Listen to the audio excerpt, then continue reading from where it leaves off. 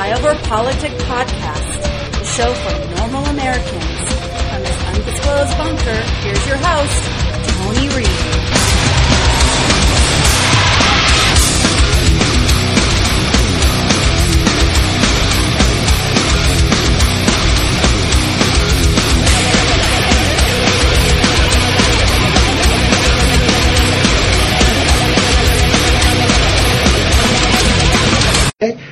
Please, you could put it on. Thank you.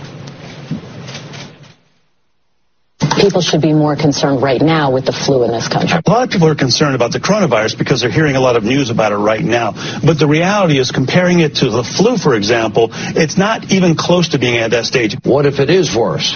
Is this a moment where maybe countries put politics aside, a little bit of pride aside, and do we have U.S. officials? Should U.S.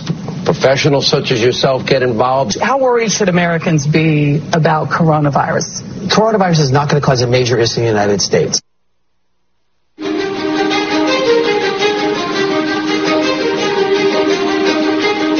Well, we've asked them to accelerate whatever they're doing in terms of a vaccine. We will be suspending all travel from Europe to the United States for the next 30 days. To unleash the full power of the federal government in this effort today, I am officially declaring a national emergency. Medicare patients can now visit any doctor by phone or video conference at no additional cost. The first 1 million masks will be available immediately.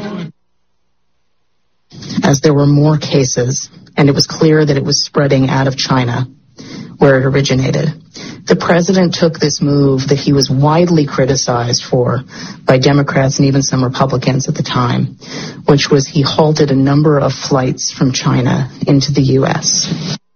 The idea was to halt the spread of the disease, keep transmissions to a minimum. He was accused of xenophobia. He was accused of making a racist move. At the end of the day, it was probably effective because it did actually take a pretty aggressive measure against the spread of the virus. His team is on it. They've been responsive late at night, early in the morning, and they've thus far been doing everything that they can do, and I want to say thank you, and I want to say that I appreciate it. He returns calls. He reaches out. He's been proactive.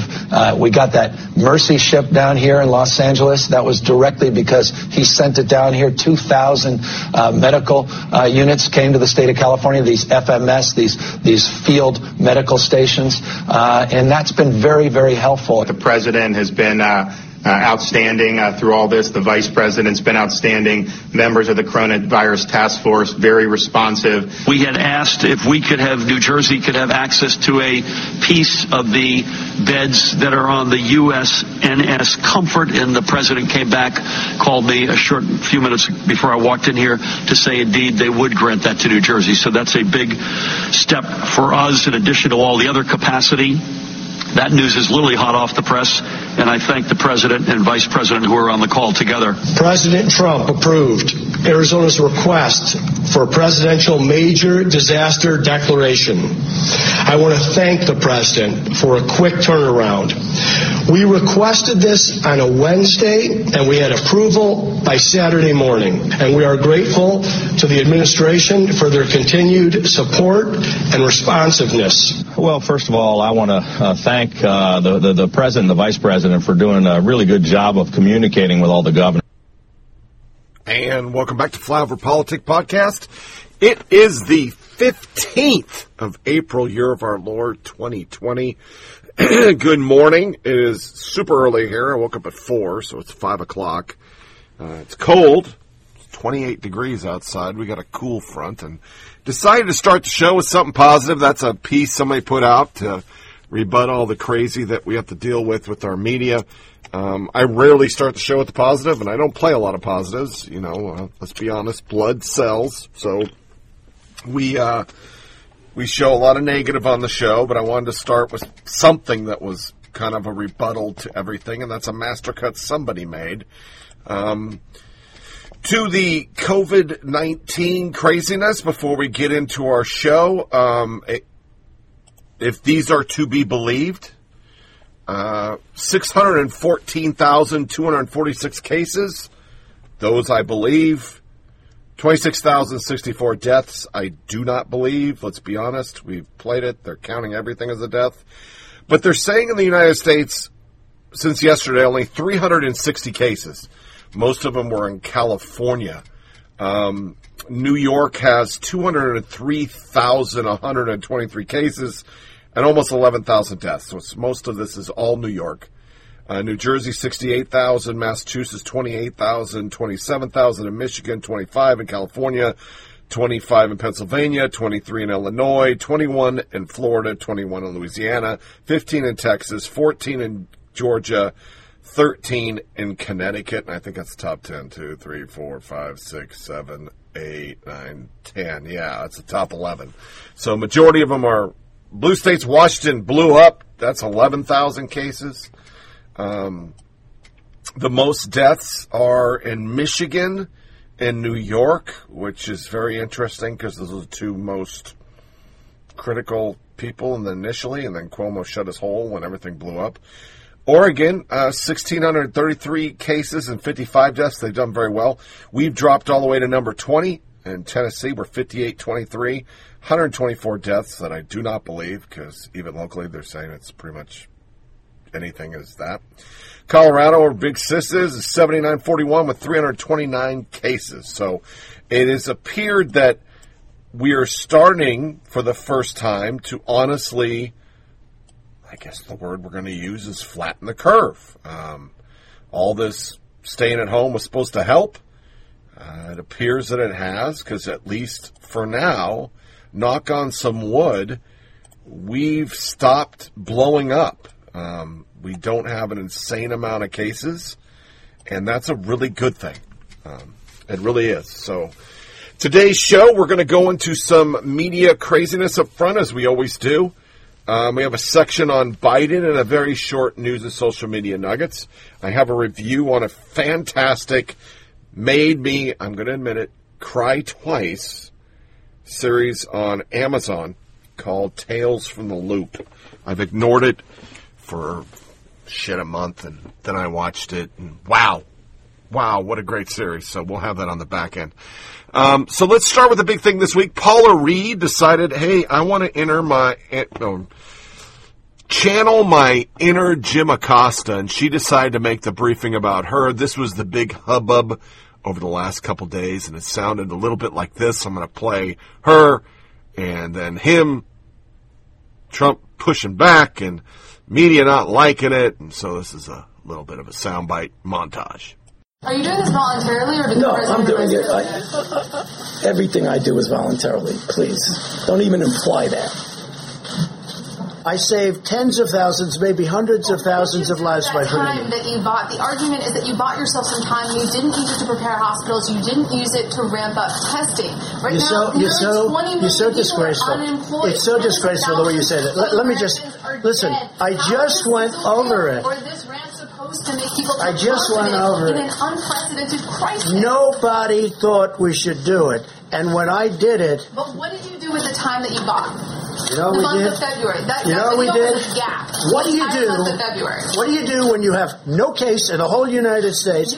When you excuse me, you reported it.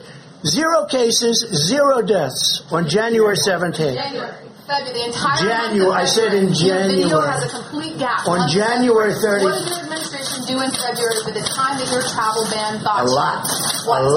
And in fact, we'll give you a list. What we did, in fact, part of it was up there.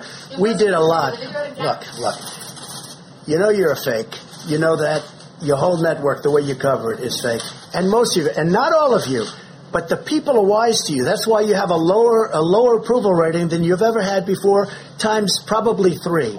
And when you ask me that question, let me ask you this: Why did Biden apologize? Why did he write a letter of apology? No, that's very important. Why did the Democrats think that I acted too quickly? You know why? Because they really thought that I acted too quickly. We have done a great job. Now, I could have kept it open. And I could have done what some countries are doing. They're getting beat up pretty badly. I could have kept it open. I thought of keeping it open because nobody's ever heard of closing down a country, let alone the United States of America. But if I would have done that, we would have had hundreds of thousands of people that would right now be dead. We've done this right, and we really have done this right. The problem is the press. The briefing was breathtaking from beginning to when we dropped out, and at times it bordered on dangerous. I'm not even sure where to begin with that briefing.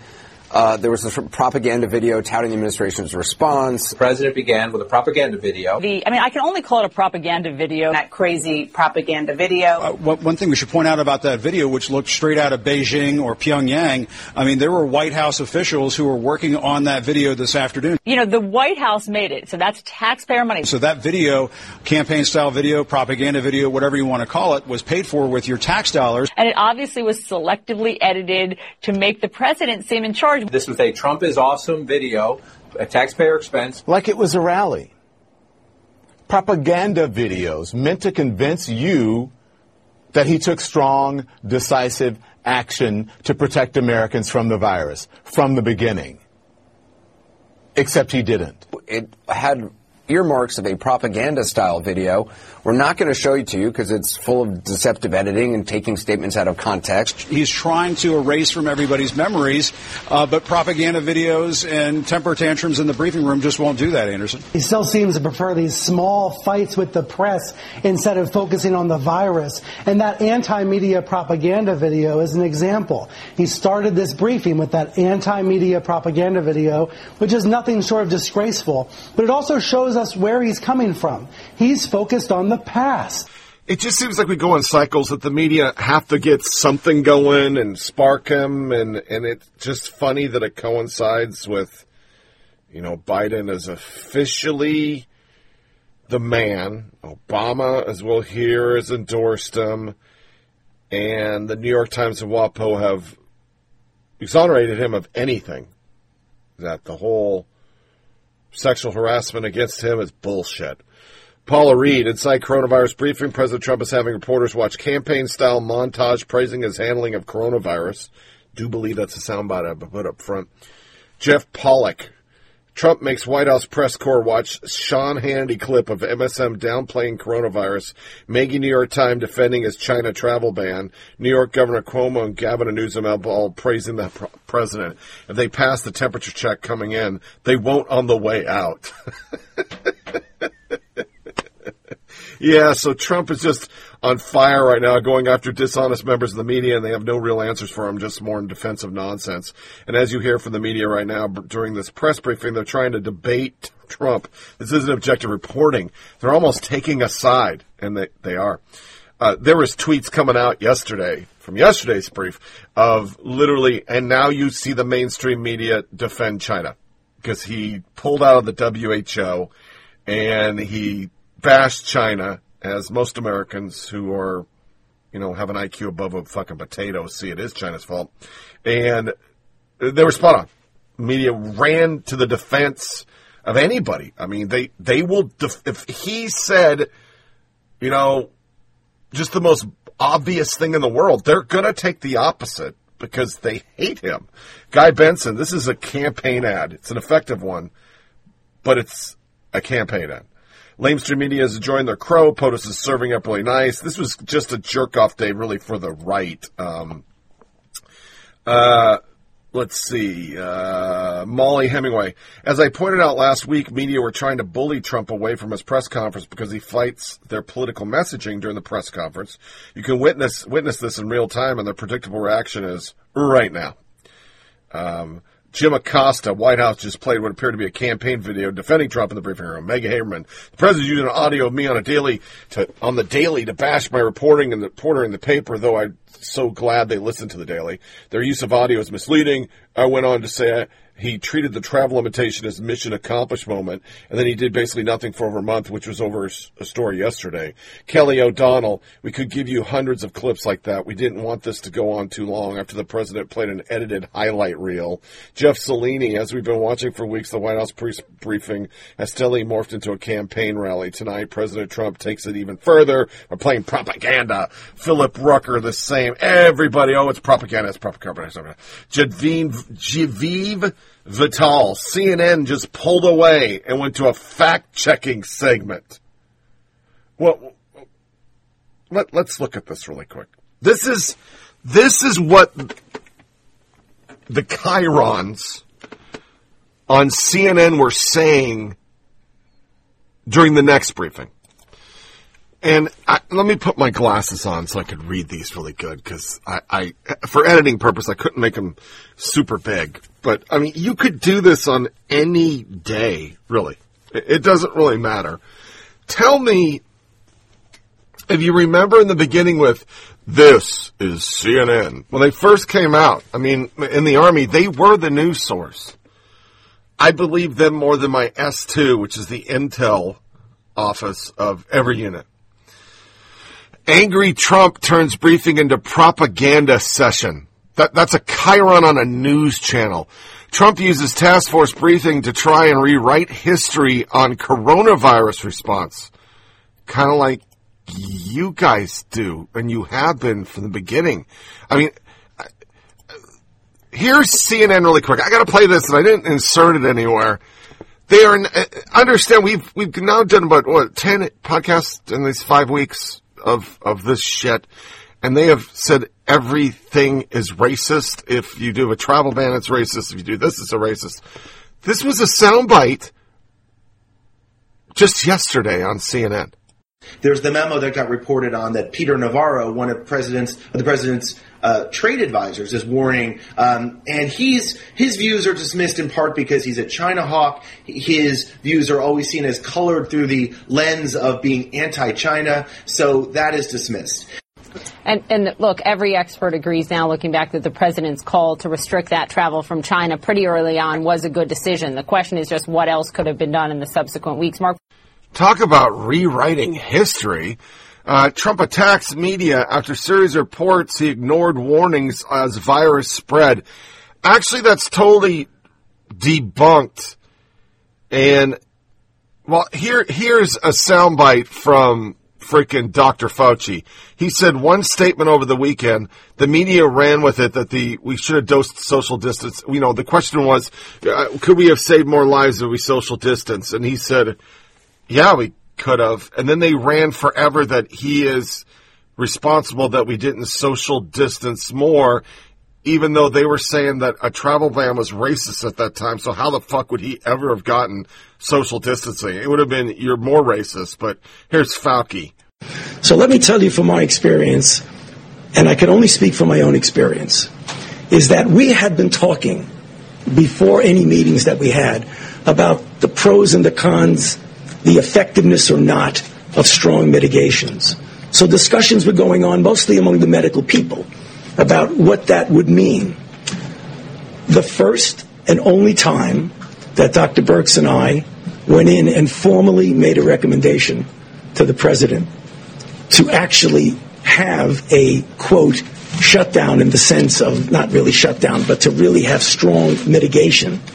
We discussed it. Obviously, there would be concern by some that, in fact, that might have some negative consequences. Nonetheless, the president listened to the recommendation and went to the mitigation. The next second time that I went with Dr. Birx into the president and said, 15 days are not enough. We need to go 30 days. Obviously, there were people who had a problem with that because of the potential secondary effects. Nonetheless, at that time, the president went with the health recommendations, and we extended it another 30 days. But I think the majority of sentiment across the country is we're in the middle of this. Let's get through it. Mm-hmm. Let's help small businesses and companies survive this. Let's make sure as few people as possible die because of this and get to the other side and then do the look back. And obviously the president has always been a counterpuncher, and he's going to continue to be. So, you know what, you brought up an interesting point, though, because he does defend, he does counterpunch. I ask, and I've wanted to ask you this for a long time, so I'm just going to put it out there. When we watch those news conferences in the afternoons, and we see people who are journalists like you and I are, Brett, asking the same questions kind of over and over, and having those moments of contention, have we moved to a point now where maybe that only works for the president? Clearly he thinks it works because he thinks that sparring is good to shore up his supporters. I think that as a journalist sitting there, you want to advance the ball on substance, not get in a fight with the President of the United States. That doesn't mean that you don't ask pointed questions, but you ask him in a way to advance the ball, as you know, Harris. And sometimes because of the contentious nature of it, you're right. He sees it as a plus. A lot of people look at those things and say, this is too long. He could have done it in half the time. And I'm not saying that because it happens in my hour all the time. I'm saying just because his supporters and others say, he could have done the same thing in half the time. You got a 2-for-1 on that. I put Bret Baier because we should be advancing the ball, but we're not. Angry Trump uses propaganda video produced by government employee at taxpayer expense. Do you ever remember that for Obama? Trump melts down in angry response to reporters he ignored virus warnings. Trump falsely claims media ignored coronavirus in January, February. Go to CNN.com for full archive. Trump refuses to acknowledge any mistakes. Molly Hemingway. I love CNN chyrons. And not just because of how discrediting they are. Their very funny claim to be a news organization, not a reservoir of people beset by hormonal rage and anti-Trump derangement. CNN's a super PAC with a press pass. You couldn't say that any better. You just couldn't. I can't believe they truly believe their news. I mean, here's King. It's, I could play every hour of that day was CNN losing their shit. So let's just do King, and I have another CNN soundbite of them just being CNN. Extraordinary doesn't do it justice, Wolf. The president has every right to defend himself. The president has a few key points he wants to make about his action on the China ban. He's absolutely correct. However, I spent 9.5 years in that building, close to 10 years in that building, including in that briefing room as a White House correspondent, many of them working with you back in the Clinton administration. Then I stayed on through the George W. Bush administration. That was propaganda. That was not just a campaign video. That was propaganda aired at taxpayer expense in the White House briefing room. And it was selective cherry-picking information. Again, the president has every right to be proud of imposing the travel restrictions on China. He was criticized by other people at the time, and it turns out every public health expert will now tell you that helped. That helped. That was the one thing the president did early on. Some of those other things that were announced in there were cherry-picked, and they ignore some things, like on January 22nd, when the president was asked by CNBC, is there going to be a pandemic? No, not at all. That was the President of the United States on January 22nd. The President in early February said, looks like in April, in theory, it gets a little warmer, it miraculously goes away. The President said then on February 26th at the White House, this is the flu, this is like the flu.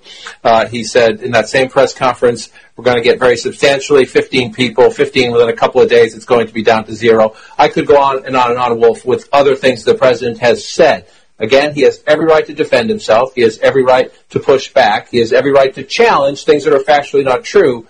But to play a propaganda video at taxpayer expense in the White House briefing room is a new, you can insert your favorite word here, in this administration. There are ways to do things, and then there's that. That's just plain out propaganda in the James Brady briefing room of the White House. Something I would expect from his re-election campaign, not from the sitting president of the United States in the briefing room. Very, very awkward, to put it mildly. Daniel Dale, I want to... That was President Trump giving the latest update on the pandemic. The president was very angry, if you were watching that over the past hour and a half or so, trying to rewrite history regarding his response to coronavirus. Coronavirus, as of today, has killed more than 23,000 Americans. I want to get straight to our panel who has been standing by as we all have been watching this. John King, let me start with you. The president was extremely angry and lashing out, frankly, multiple times at various reporters. Aaron, the briefing was breathtaking from beginning to when we dropped out, and at times it bordered on dangerous. The president began with a propaganda video. Oh, that's right, Aaron. And I have to tell you, that is the biggest meltdown I have ever seen from a president of the United States in my career. I don't think a reasonable person could watch what we just saw over the last hour and conclude that the president is in control. He sounds like he is out of control. And he was ranting and raving for the better part of the last hour during that news conference. As John King was just saying, he's claiming that he has authorities that he doesn't have. The Constitution does not give the president of the United States total authority, and I thought it was very illuminating that Vice President Mike Pence got up there at the podium and described the president's authority as plenary or absolute. That is not the case. That is a fact check false. But getting to your question, Aaron, I mean, I do think to some extent the president is realizing that the walls are closing in on him when it comes to managing this crisis. And I found myself thinking about the people in hospital wards who they don't want to talk about the past. They want to talk about right now. They need help right now. But the president is not showing empathy for those people. He is not showing compassion for the families that have lost loved ones. Instead, he's trying to play small ball. He's trying to fight against the media because that works for him. Culture war fights work for him. He knows how to do those. He's really good at those. He's trying to talk his way out of a mess that he created himself when, over the past 45 to 60 days, both he and members of the conservative media were in this echo chamber saying to one another that the public did not have to worry about this, when clearly his own administration should have been preparing for the pandemic that unfolded. Perhaps not to the severity that we're seeing right now, but obviously they had time to get ready. The president had time to get the public ready. David Zerwick, your reaction to the president's rhetoric the past few days. He's clearly back on this focus about reopening the economy. Obviously, that's a sentiment that many Americans, all Americans share. I think people around the world want life to get back to normal. But he doesn't articulate a plan to do that yet. What's your reaction? Brian, the rhetoric that we're hearing, you know, it reached a point, and it reached a point a long time ago, but now people really are dying these horrible deaths. Health workers are risking their lives daily, and to see him come out there and for 90 minutes and 2 hours sometimes doing exactly what you said. He's spinning a narrative, and the narrative is, I didn't do anything wrong. I was ahead of everybody. I was great. The federal government's doing great work. And it's an outrageous lie, but what's worse is every minute he spends doing that, he is not getting respirators to hospitals. He's not helping the states out with the kind of PPEs they need. People are dying because of his foolishness. It's really foolishness at this point. You know, America, you know, folks who loved them, fine. You voted for them. You stuck it to the elites for 3 years. But now your loved ones can die. The game's over. This isn't reality TV anymore. People are dying, and this guy is acting a fool. And when he blows off at reporters, what's going on is as soon as the reporters push back a little bit against that narrative, that's when he loses it, because he can't control that narrative. And I think really, I wrote a column this week saying, let's marginalize this. The walls are closing in again. We're closing the walls. You know, I could sit here all day and replay everything that we've played over the last couple of weeks of the media, New York Times, WAP. Everybody misread this shit. There were still people out in the streets. These are all over the web. I'm going to play 2 quick sound bites that never get, and then some stats you never hear out of our media. The media doesn't report this because on CNN and the rest, they're too busy trying to blame Trump in an election year.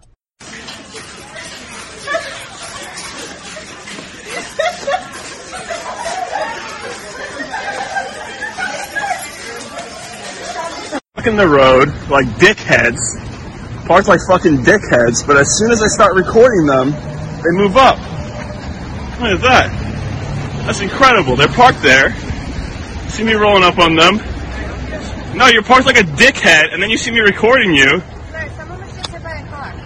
Okay, but why are you parked like a dickhead then? Are you cursing? I can curse. It's called freedom of speech. Well, I'm expressing myself. I'm also free to stay, dickhead. So they're parked like dickheads over here like this. And then as soon as they see me walking up, they're like, oh, we'll pull up now that we're done being dickheads. Yeah, look at you fucking little dickhead over here. It's called freedom of expression, dumbass. Oh, you're cursing? What are you, the fucking hall monitor? You fucking teacher's pet? Now look at this dumbass in here on her phone.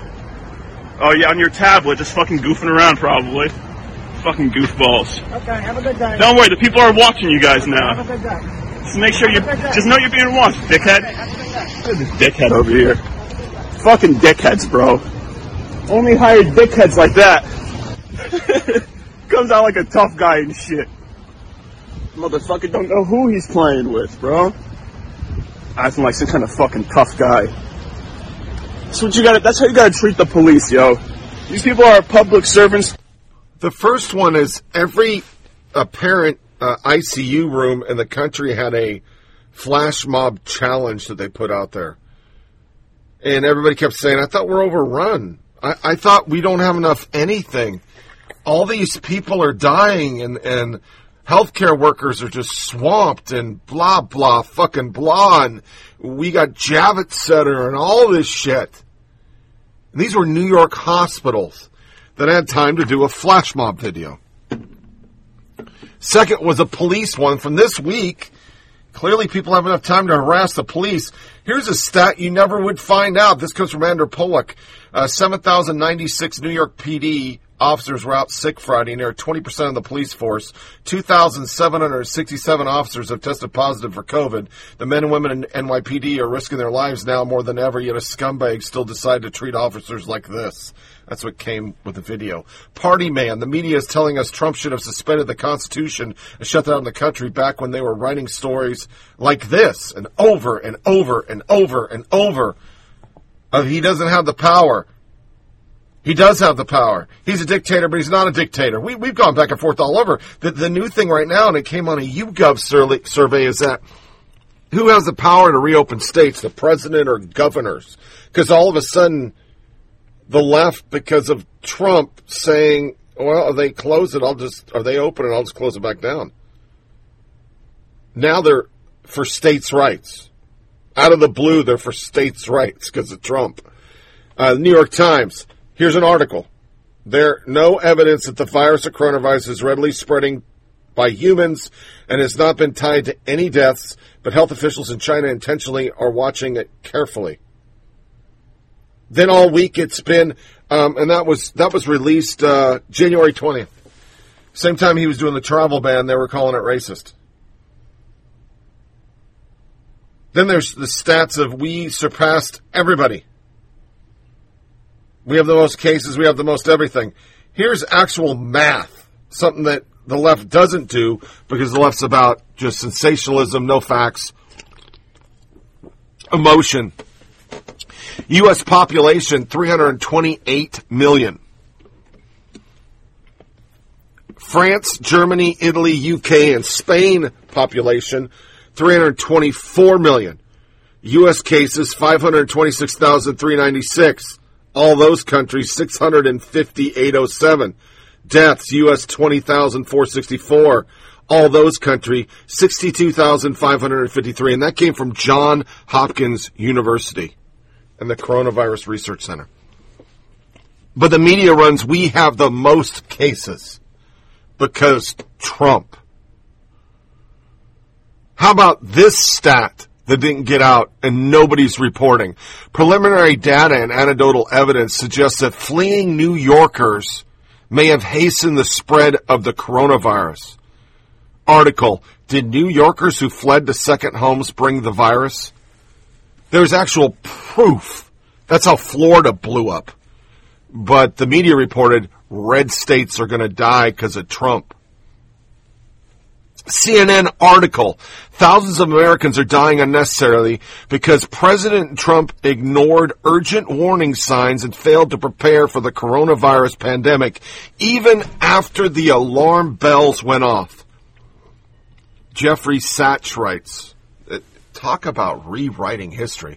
A little over 2 weeks after Trump had placed restrictions on China travel and formed the task force, the novel coronavirus has sickened thousands globally, and at least 15 people in the U.S. is inspiring countries to close their borders and America to buy up surgical masks quicker than major retailers can restock them. There's another virus that has infected at least 26 million Americans across the country and killed at least 14,000 people this season alone. It's not a new pandemic, it's influenza. The 2019-20 flu season, which began September 29th, is projected to be one of the worst of decades. According to the National Institute of Allergies and Infectious Disease, at least 253,000 people have been hospitalized with complications from the flu. He put that in his article, blaming Trump now for the flu.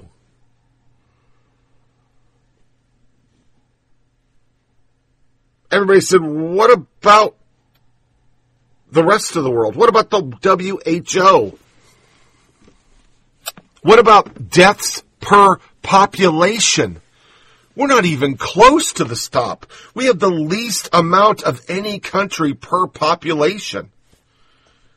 But they don't run those stats. Articles again from New York Times. Who says it's not safe to travel to China? The headline is that we have the most deaths. It's hard to take an opinion seriously when the foundation is built on lies about China. Now there's one. Since I'm encouraging New Yorkers to go on with your lives and get on the town despite coronavirus, I thought I would offer some suggestions. Here's the first through Thursday, 3/5. Go see The Traitor, Film Inc. If The Wire was a true story and set in Italy, it would be this film. That was Bill de Blasio sending that out on March 2nd. Mark D. Levine, in a powerful show of defiance of coronavirus. We've read that tweet about 1 billion times.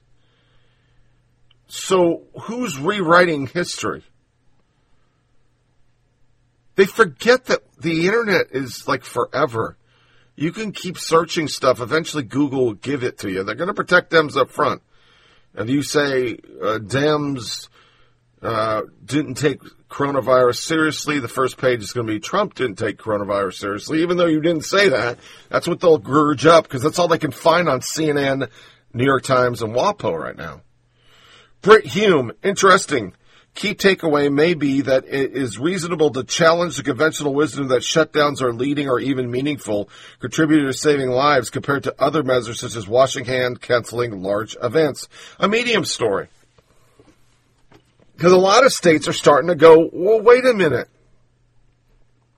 Let's hold the phone. Oregon, we don't have enough cases to shut down the economy. Tennessee is starting to flatten. Do we really need to do this? And more importantly, now that frickin' New York isn't traveling anymore, maybe we're okay. Maybe it's time to reopen my state. Trump, now he forgets that, state rights are a thing. Actually, using the 10th Amendment, as I learned on frickin' Bull the other night, he's saying, well, I'm not going to let him get out. I'm not going to do it. I'm going to make sure we close him back up, blah, blah, blah, blah, blah, blah, blah. So that now the media flips to, well, it's the reality is that he doesn't have that power. The president doesn't have the power. The president doesn't have any power.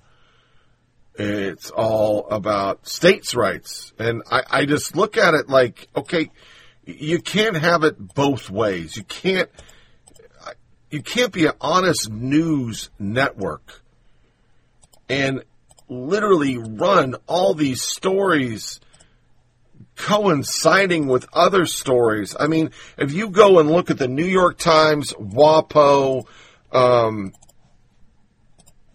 CNN, just take those three. They have argued this from every fucking angle there is. Every angle. It is almost comedic. They've been on both sides of it trying to get Trump. If he goes left, they go right. If he goes right, they go left.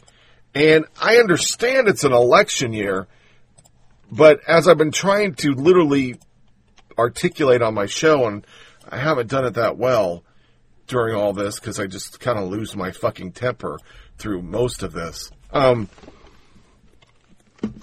look at the media with more disdain than I do Trump or Democrats. The media has done some dangerous fucking shit. They pushed travel to fucking goddamn China. It's safe. They pushed he's a xenophobe. We should all be going to fucking Chinatown. We should be eating Chinese restaurants. They went with the crazy ass fucking liberal shit right off the bat, and people did it. And they got it. They didn't talk about, hey, we got people from New York going all over the goddamn country. They're running from the virus, and they're running to us. They didn't talk about any of that crap. And I'm sure a lot of people in Florida would really, really, really like to have known that. It culminates, I think, for me with this, and I got this from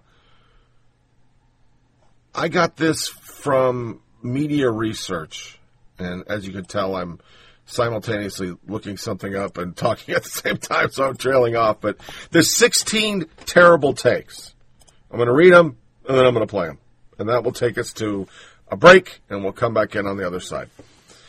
Blasting Trump's positivity as bullshit. Chris Cuomo, that was the most asinine statement of leadership I've ever heard. I'm a cheerleader, so I'm going to lie to you about the realities that your parents, your loved ones, and your kids face. I'm not going to prepare the way I should because reinforcing the bullshit I'm telling you. April 7th. Joy to Jonathan, walk out of Trump's briefing. John Carl, I watched the debacle yesterday. I was furious when he called you a third-rate reporter. I wanted you to say, no, darling, you're a third-rate president. I want reporters to call him out of his lying. I want the reporters to follow up on questions, blah, blah, blah. Joy Behar. To John Carl. People are dying from Trump clown press conference. Sonny Hostin, we played it. Trump pandemic briefing equals 5 o'clock follies. Susan Glasser on CNN Reliable Sources. We played it. Plays Trump with Avengers team of Democratic presidents. Newsweek editor John Meacham. We played it. Do you talk to God about those who died? Byron Pitts to the vice president. Trump hijacked his own briefing. Anderson Cooper. Number 9, authoritarian Trump must take responsibility for crisis. John Harwood. Mika Brzezinski on number 8, death after death on Trump because he's wasting time of lifesavers. 6, can't Trump at least pretend to care about loss of life? Nicole Wallace. NBC National Affair analyst, Showtime's The Circus, John Heilman. More people are going to die because of Trump's incompetence. Baltimore Sun media critic David Zerwick on CNN Reliable Sources. To Trump voters, your loved ones are dying because of President's foolishness. Trump incompetence has turned deadly. Steve Schmidt. Trump will have killed more people than Vietnam. John Meacham. Washington Post, Jennifer Rubin. If Biden is serious about winning, he needs to accuse Trump of willingness to kill people. Self-important Don Lemon scolds, how many people have to die? On April 6th. They're fucking garbage people. And here's me taking out the garbage. So the president was lashing out, again, at the legitimacy of criticism itself. He went after a reporter and said, do you work for China? He criticized the HHS Inspector General saying, did this person work for President Obama? This is the kind of thing he did, we remember, in 2016 when he said, oh, well, it's a Mexican judge. I'm trying to build a wall. They can't be fair. That is not the case. There is expertise within the government. He has disregarded that expertise. And now he's trying, I think he feels a sense of injustice, that the good conditions that he was running for re-election on have been taken away. And he's reacting in a way, frankly, that authoritarian leaders behave. You can't question me. I'm the leader of the country. What I say is true. and we can all see what the consequences in American life are at this moment. That is on his watch, and he's got to take responsibility. I can't think of a more collective act of the American people watching day after day the inconsistency and untruths and misleading nature and confusing response by the federal government in the form of the president over the last few months. So my perspective is this, and having watched, I think, basically every single one of these briefings, my takeaway, I wrote about them as comparable to, if not worse than, the 5 o'clock follies during the Vietnam era, at which the Pentagon lied to the American people about the Vietnam War. I believe that this is Donald Trump's version of that. I think there's a very real debate, and I'm glad I don't have to be the one to make the decision as far as airing these briefings on television, because I think that's a very difficult decision, and I think your previous guest has suggested why it's very problematic to expose people to so many untruths about the public health from the president. People are dying because of his foolishness. It's really foolishness at this point. America, folks who loved him, fine. You voted for him. You stuck it to the elites for 3 years. But now your loved ones can die. The game's over. This isn't reality TV anymore. People are dying, and this guy is acting a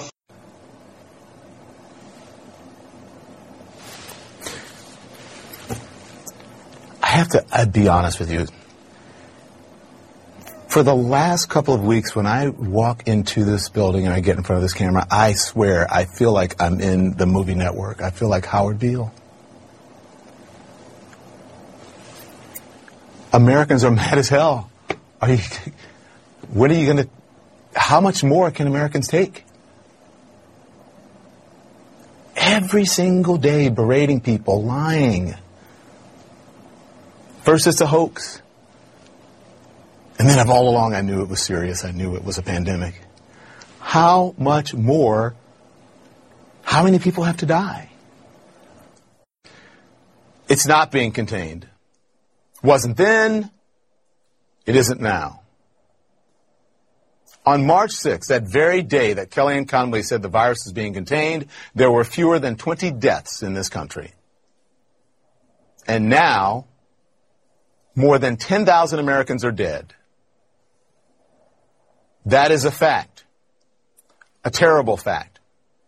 Not an alternative fact.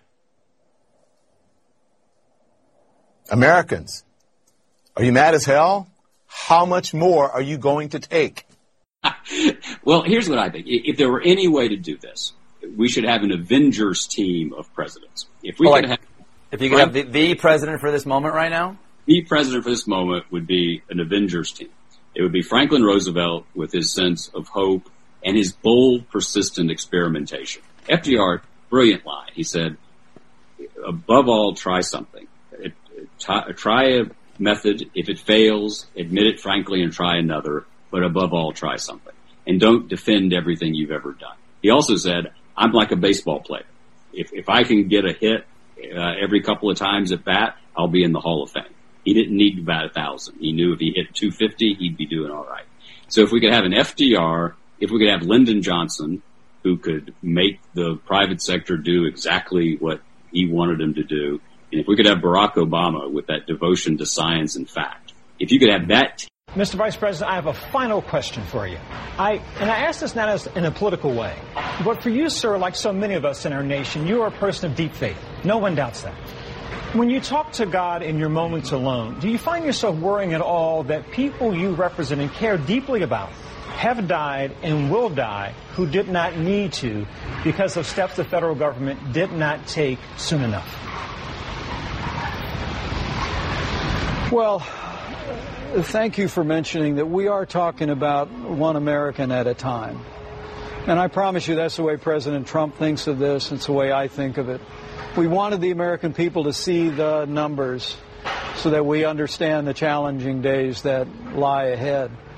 But I want people to know that our future is in your hands, that if every one of us will do and put into practice the guidelines for America, that we can bring those numbers down. I really do believe them.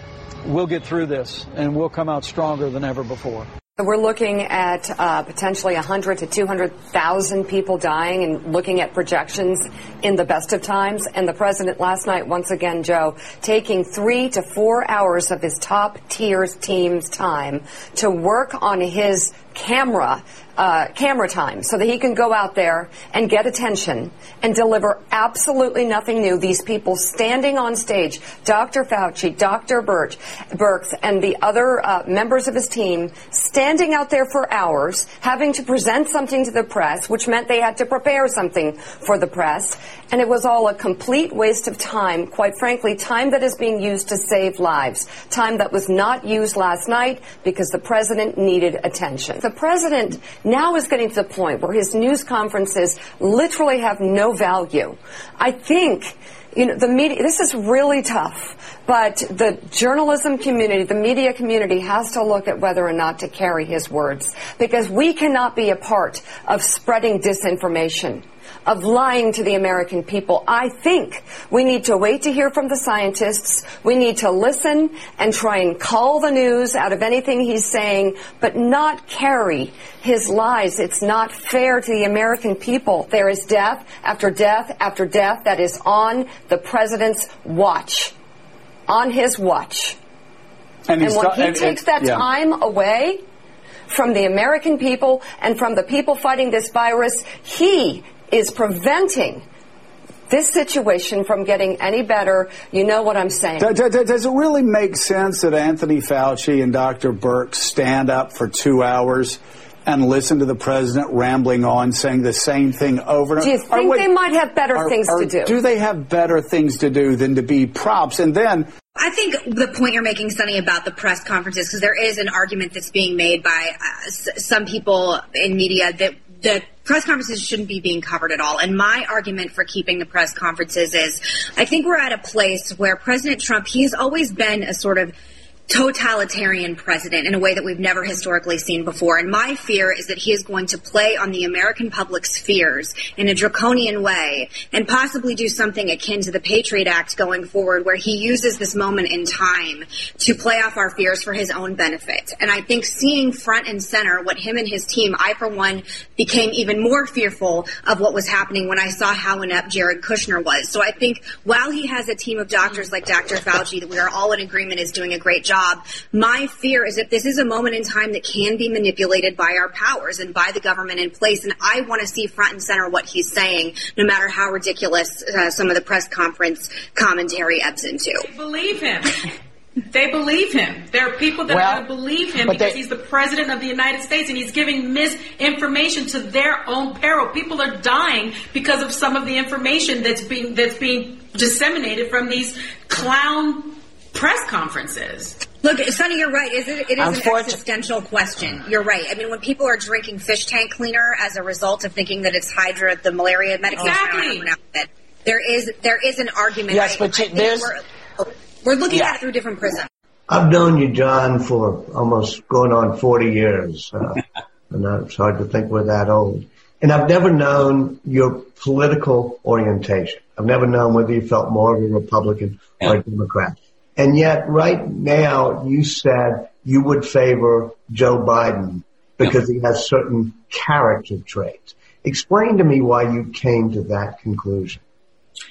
I think that we are seeing in the most elemental way the significance and relevance of a fact-based, enlightenment-driven, empathetic presidency of the United States. I wrote the piece about Vice President Biden because it seemed to me that at a certain point, if you have any claim on people's attention, however minor, you have a moral obligation to say what you think. And I believe that as we read more and more of these reconstructions, as we look at more and more of what we used to call the TikToks, we will see that the Trump administration, because of the character of the person at the top, created a reality distortion field that slowed and warped a response that is going to kill more people than the Vietnam War did. And in that case, given those stakes, And if there's a choice at hand, I don't mind saying who my choice would be. He's been indecisive as a leader. His delays, his incompetence, his ignorance has turned deadly. So there's been a deadly consequence for the fact that Donald Trump is sitting in the Oval Office as the most unprepared president in American history to deal with any type of crisis, let alone a crisis of this magnitude. When I saw the press conference, I was horrified. You're the last journalist on planet Earth I would consider a hack. Sometimes you get the sense that the president thinks every question should start with, why are you doing such a great job, Mr. President? I watched that debacle yesterday, and I was furious when he called you a third-rate reporter. I wanted you to say, no, darling, you are a third-rate president. I want the reporters to call him out on his lying. I want the reporters to follow up on questions. And if you can't get a real good answer, the correct answer, I want you all to get up and walk out. That's what I want. Can you do that? Well, Americans watching this in horror, it's not. You should get up and say something. You're lying. That's not true. Just say it for us. The reaction was incompetent and inadequate, and I don't think it's actually an overstatement to say that Donald Trump there are tens of thousands of people who will die in the country, or some of them have already died, more are still going to die because of Donald Trump's incompetence and lack of leadership. And get real. The past is over. There can be no more letting politics reinforce our worst instincts. We need to build on our best instincts. And that said, while I'm asking you all to do that, the man at the top refuses to change. You said within a couple of days, the cases will be down to 0. Well, the cases really didn't build up for a while. But you have to understand, I'm a cheerleader for this country. I don't want to create havoc and shock and everything else. I'm not going to go out and start screaming, this could happen, this could happen. That's exactly what leadership is. Anybody can tell people what they want to hear and make it easy. And then you know what you get? Exactly where we are right now. That was the most asinine statement of leadership I have ever heard. And I can't even dismiss it on the president having 102 fever like I do. Because that is clear thinking from him. I'm a cheerleader, so I'm going to lie to you about the realities that your parents, your loved ones, and your kids face. I'm not going to prepare the way I should because it reinforces the bullshit I'm telling you, and I'm going to hope that you're okay with it. We've got to do better than that. This president must do better than that. The good news is he can. The bad news is he refuses to. And that I have no answer for. He said we'd be good by Easter. On Easter Sunday, you know what? I will be sick. And I will be sick for some time to come. And somebody telling me something else doesn't make me feel any better. It makes me feel worse about them. I demand the truth for my situation. I demand the truth for you as well. Again, too many of us have parents, loved ones, and kids. Poking at the media bubble, one podcast at a time. Here's Tony Reed. Come fly with me, let's fly away. If you can use some exotic booze, there's a bar in far Bombay. Come on and fly with me, let's fly away. And finally, new rule, you can't yell at someone for breaking a rule you just made up. Scientists, yes, scientists who are generally pretty liberal, have been naming diseases after the places they came from for a very long time. Zika is from the Zika forest, Ebola from the Ebola River, hantavirus, the Hantan River. There's the West Nile virus and guinea worm and Rocky Mountain spotted fever and, of course, the Spanish flu. MERS stands for Middle Eastern Respiratory Syndrome. It's plastered all over airports and no one blogs about it. So why should China get a pass? Congressman Ted Lieu tweeted, "The virus is not constrained by country or race. Be just as stupid to call it the Milan virus." No, that would be way stupider because it didn't come from Milan. And if it did, I guarantee we'd be calling it the Milan virus Jesus fucking Christ, can't we even have a pandemic without getting offended? When they named Lyme disease after a town in Connecticut, the locals didn't get all ticked off. Ticked off. Seriously, it scares me that there are people out there who would rather die from the virus than call it by the wrong name. This isn't about vilifying a culture. This is about facts. This is about life and death. We're barely 4 months into this pandemic, and the wet markets in China, the ones where exotic animals are sold and consumed, are already starting to reopen. The PC police say it's racist to attack any cultural practice that's different than our own. I say liberalism lost its way when it started thinking like that and pretended that forcing a woman to wear this was just a different way instead of an abhorrent human rights violation. It's not racist to point out that eating bats is batshit crazy. In 2007, researchers at the University of Hong Kong wrote, the presence of a large reservoir of SARS-CoV, like viruses in horseshoe bats, together with the culture of eating exotic animals in southern China, is a time bomb.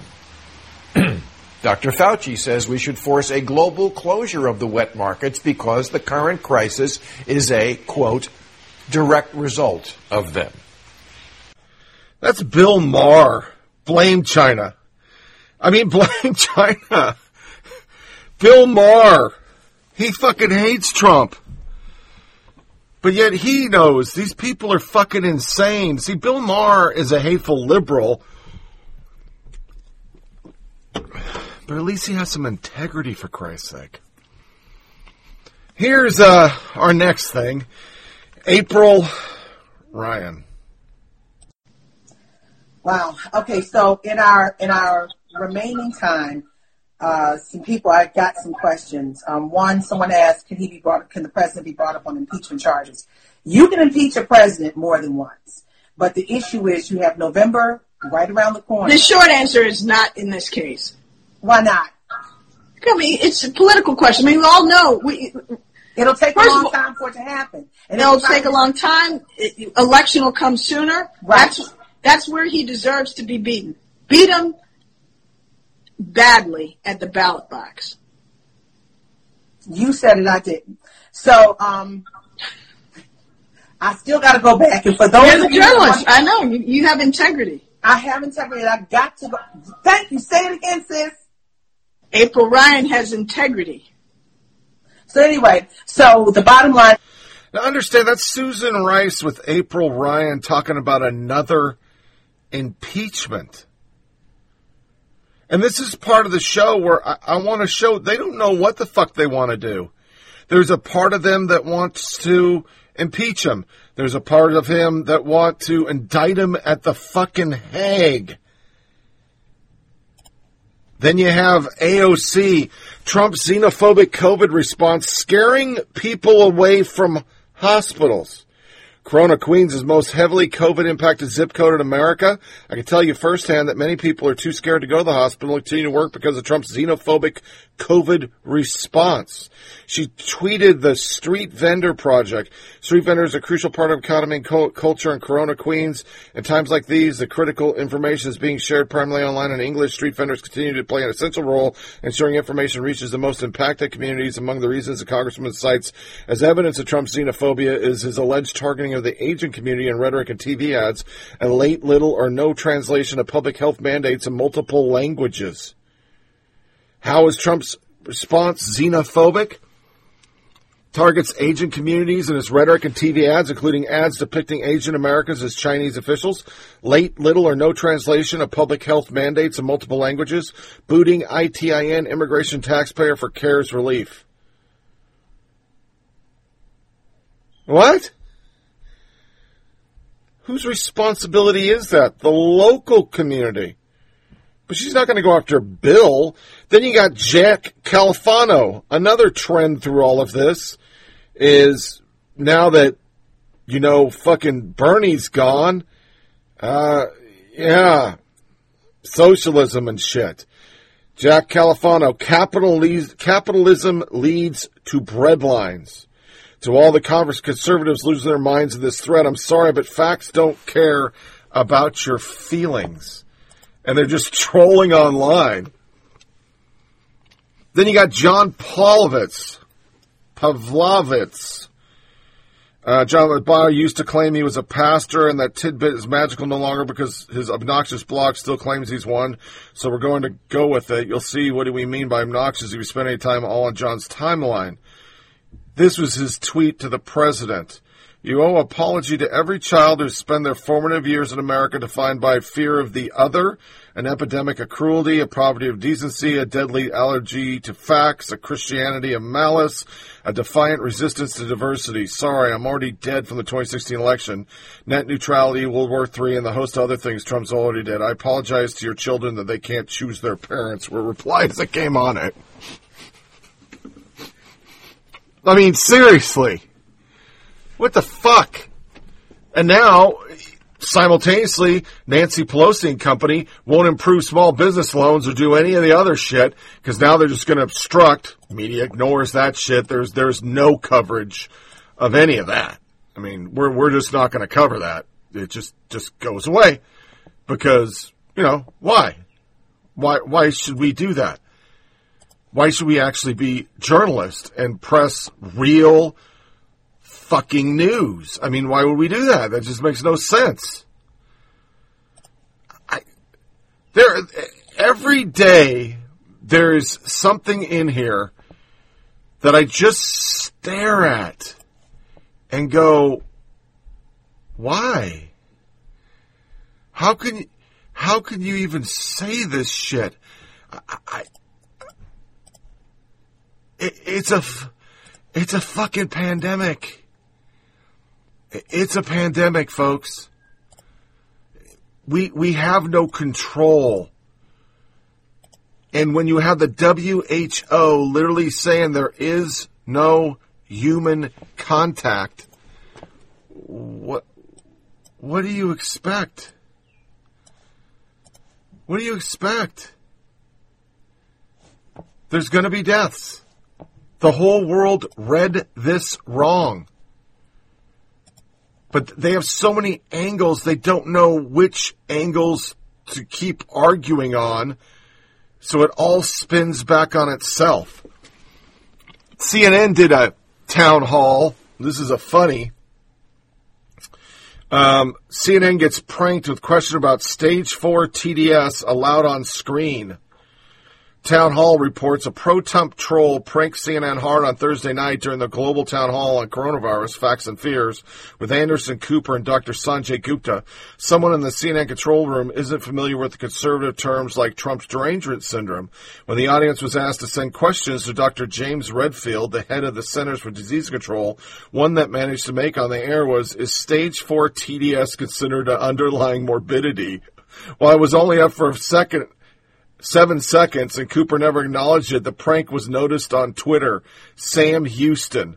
CNN gets played in their Chinese virus town hall with a stage 4 TDS question. So freaking awesome. I'd love to buy the author of that question a few beers. Media blogger Steve Krakauer added, as someone whose job was at one point to put social media messages like these on the bottom of CNN screen during town halls, I feel bad for whoever let this one slip.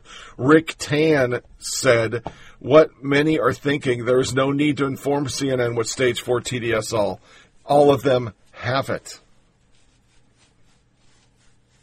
And then their resident monkey boy over there, he rolled out a Media Matters. This is on on CNN. And Media Matters, of course, is MRC. It's a supposedly non-profit that goes after all media for not saying Democrats are awesome. Earlier this morning, Media Matter rapper response guru Bobby Lewis shared a stunning video of Fox News contributor Bill Bennett comparing COVID-19 to the flu and saying that COVID-19 pandemic was not and is not a pandemic. Fox News contributor Bill Bennett compares coronavirus to the flu, claiming that it's not a pandemic. Brian Seltzer, who, like Bobby Lewis, has also made a career out of watching Fox News, couldn't believe what he was hearing. What the hell? Where's that meeting? This is a pandemic, and COVID-19 is not the flu. Fox execs know that. So why did this air? Deeply irresponsible. Search for Bill Bennett's name on a site, and you'll see Fox and Friends viewers cheering him on, and that's the real problem. This show provides permissive structure for ignorance. Comfortably smug. You liberal hack. If you actually played the video instead of taking Media Matters' word for it, you'd see Kill Me corrects him saying it is labeled a pandemic in this clip. We listened, unlike Brian and Kilmeade, indeed correct Bennett on the pandemic point, but Brian Seltzer, not the type of firefighter to let the truth get in the way of his narrative. Brian Seltzer just airing Media Matter clips now. Here is the soundbite.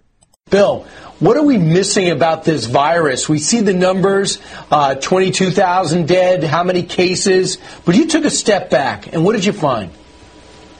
Yeah, let's take a step back. The estimates now from the University of Washington, which is the model everybody's been going on, even though it's been wrong most of the time by a lot, overstating it, is now they say 60,000 people will die. 61,000 is what we lost to the flu in 2017 and 2018. The flu. Now, we all regret the loss of 61,000 people, if that's what it turns out to be. I'm going to tell you, I think it's going to be less. And salute all those who are working on the front lines on this, the hospital workers, the nurses, the doctors, etc., and the generosity of the American people. But if you look at those numbers and see the comparable, we're going to have fewer fatalities from this than from the flu. For this, we scared the hell out of the American people. We lost 17 million jobs. We put a major dent in the economy. We closed down the schools. You heard Dr. Oz say we probably didn't have to do that. Shut down the churches and so on. This was not and is not a pandemic, but we do have panic and pandemonium as a result of the hype of this. And it's really unfortunate. Look at the facts. It is labeled a pandemic, but you also point out that you believe from the number that you're able to see, if you get it, you have a 98% chance of survival. Correct. Less than 0.2%. If you're average American, 0.2% chance that you're going to get it. 0.2. And if you get it, you have a 98% chance of recovery. These things are very rarely heard out there. As Dr. Oz was just saying, people with the comorbidities, who have, heart disease, who have very high blood pressure, who are 75 years old. I'm in my 70s. These are the real risks. But we have scared the heck out of everybody. And, psychologically, as a people, remember 9/11? We talked about let's roll. In this one, there's been too much let's roll up in a ball, let's hide under the bed. This is not the way America works. Let's get back to work. Now, for the record, I love Bill Bennett. I used to read his American Patriots Almanac on the show.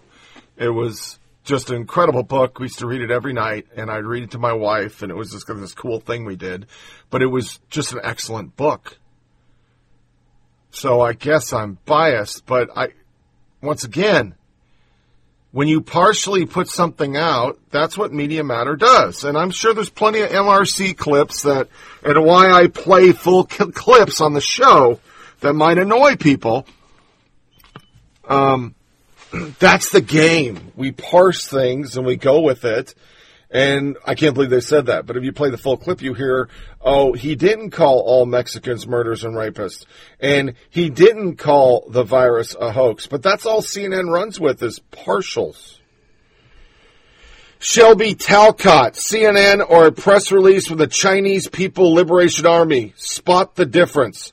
A Chinese Navy flotilla headed the Pacific over the weekend, evidence that the People's Liberation Army Navy has done a much better job controlling coronavirus than the U.S. Navy, according to a story posted on the PLA English language website.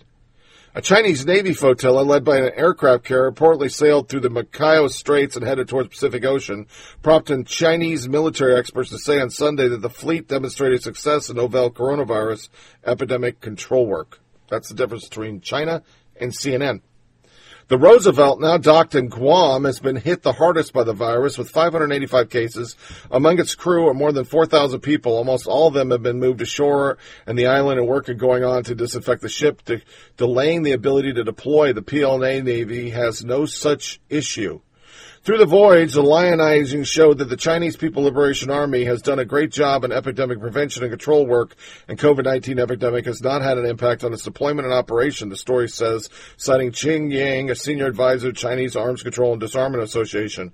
It showed that the PLA can dispatch troops stationed anywhere at any time, with the troops always maintaining vigorous combat capabilities. The Chinese people can always count on them.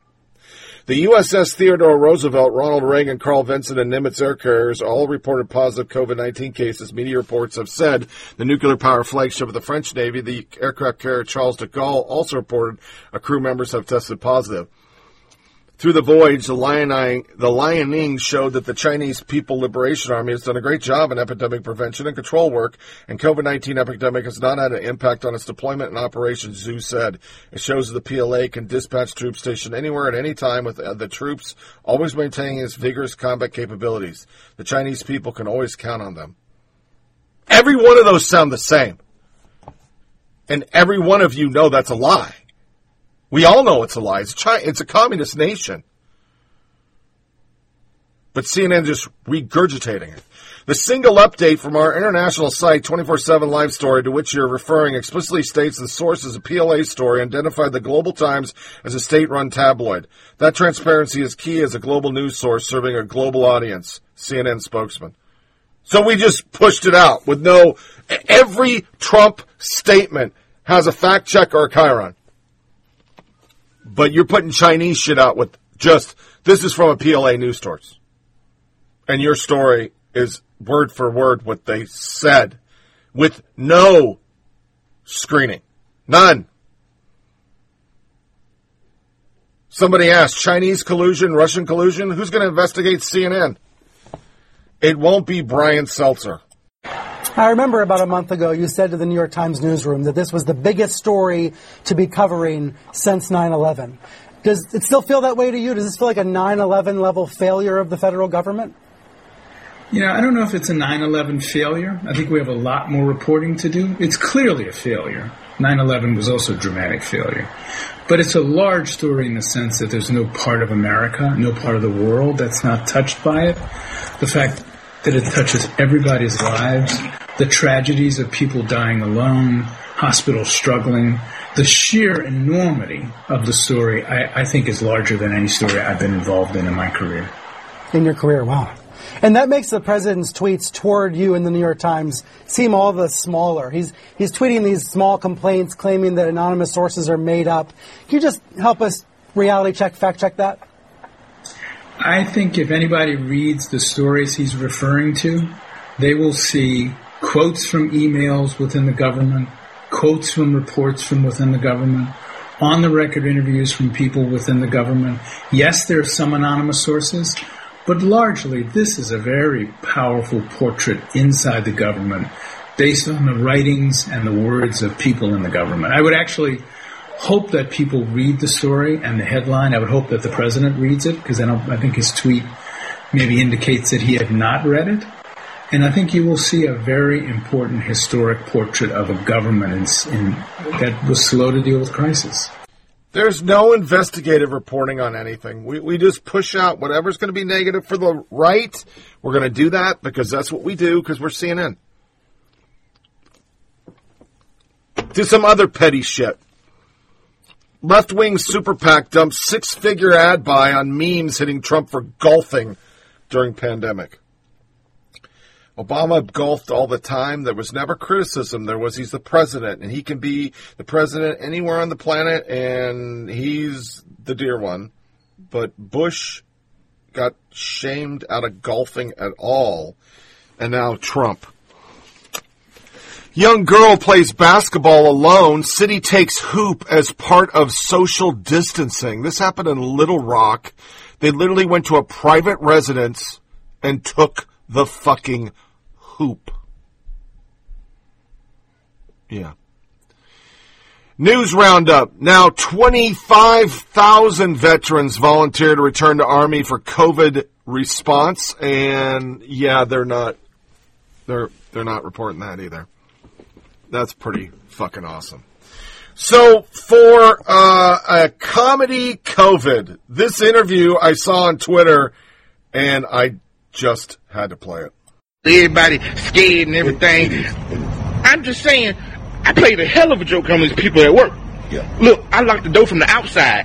They was in there having lunch. I walked in the room. I said, achoo! You should have seen them in there running, trying to get out the windows out of that thing. I said, hold up. Wait a minute. Something ain't right. They was in there sweating like a snowman in hell. Look, I just can't wait till you get back to the days where you can stick your in somebody's ass and not have to wash your hands afterwards. You know, now you gotta go ahead and drink a whole bottle of sanitizer before you do anything. The coronavirus is not that damn serious, y'all. Hey, don't do that. I apologize, man. Don't do that. You really say that? Other foolishness from Matt in Oregon.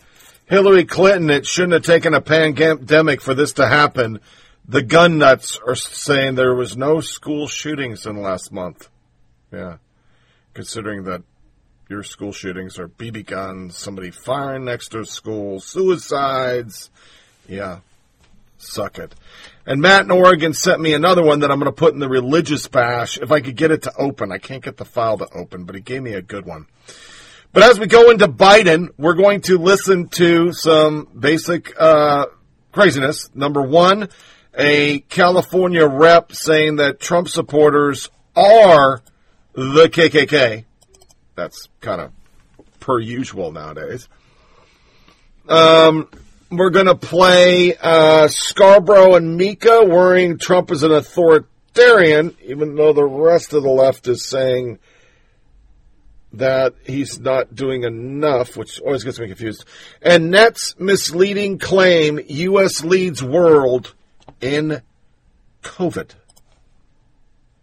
CBS 13's Ryan Hill is live in Auburn with the mayor's message and the backlash. Ryan?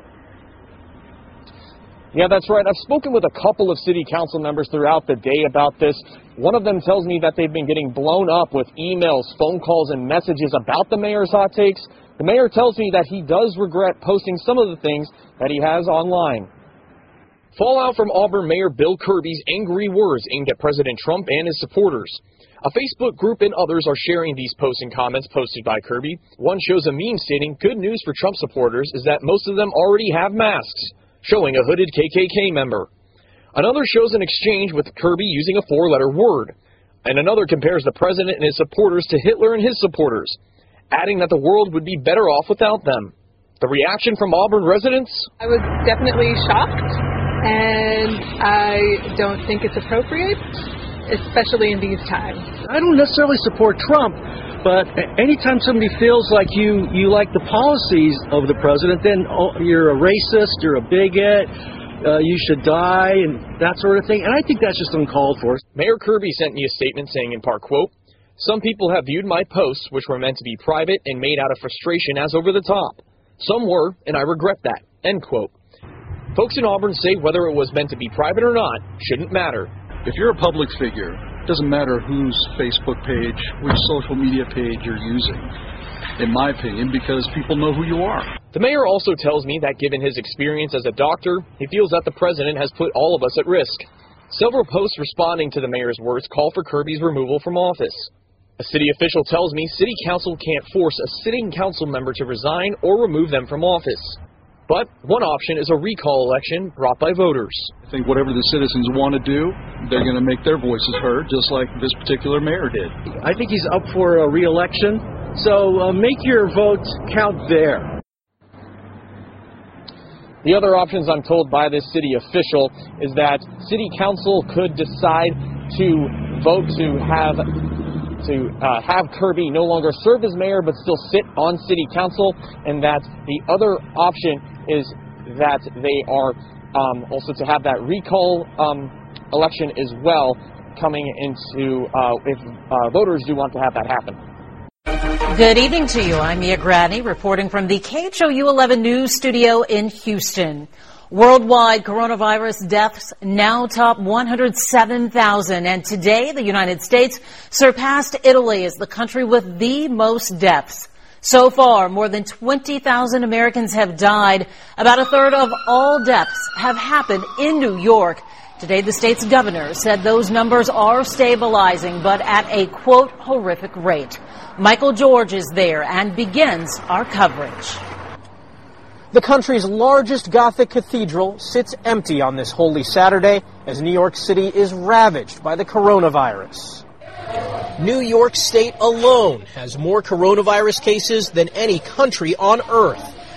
And we begin tonight with a disturbing milestone in this coronavirus pandemic. The death toll in this country surpassing 20,000.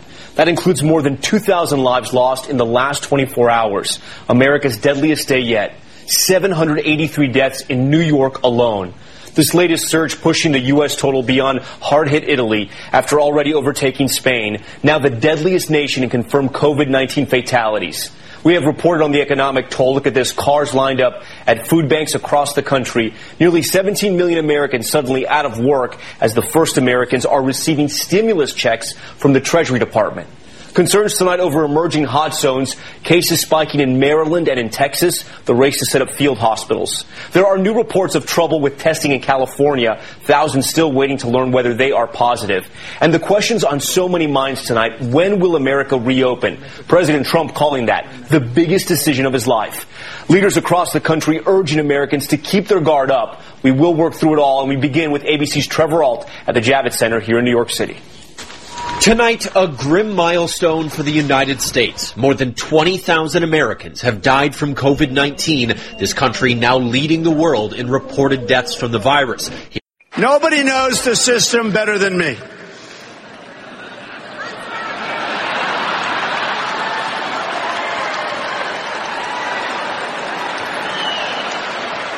Which is why I alone can fix it. The powers of the president are very substantial and will not be questioned. Iran is a different place than when I took over. When I took over the United States, when I took over our military, we didn't have ammunition. When somebody's the president of the United States, the authority is total. And that's the way it's got to be. President Trump added another step yesterday in his march toward authoritarianism. He tried.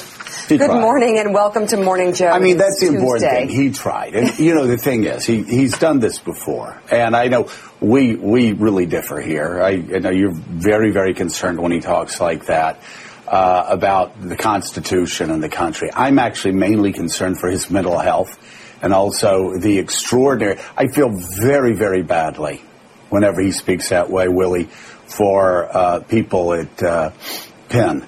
Who have to walk around in shame every day that he graduated from their college knowing no more about history or the Constitution or Madisonian democracy than he does. It's just, again, and he's just blathered for years. Article 2 gives me all the power I need, and then you'll have Trump apologists going, well, that's not exactly what he meant to say.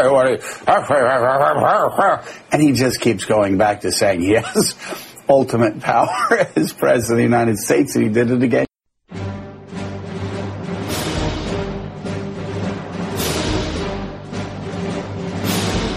Look, tomorrow's Superstar Tuesday, and I want to thank you all. I'll tell you what, I'm rushing ahead, aren't I? We hold these truths to be self-evident. All men and women created by go. You know the thing.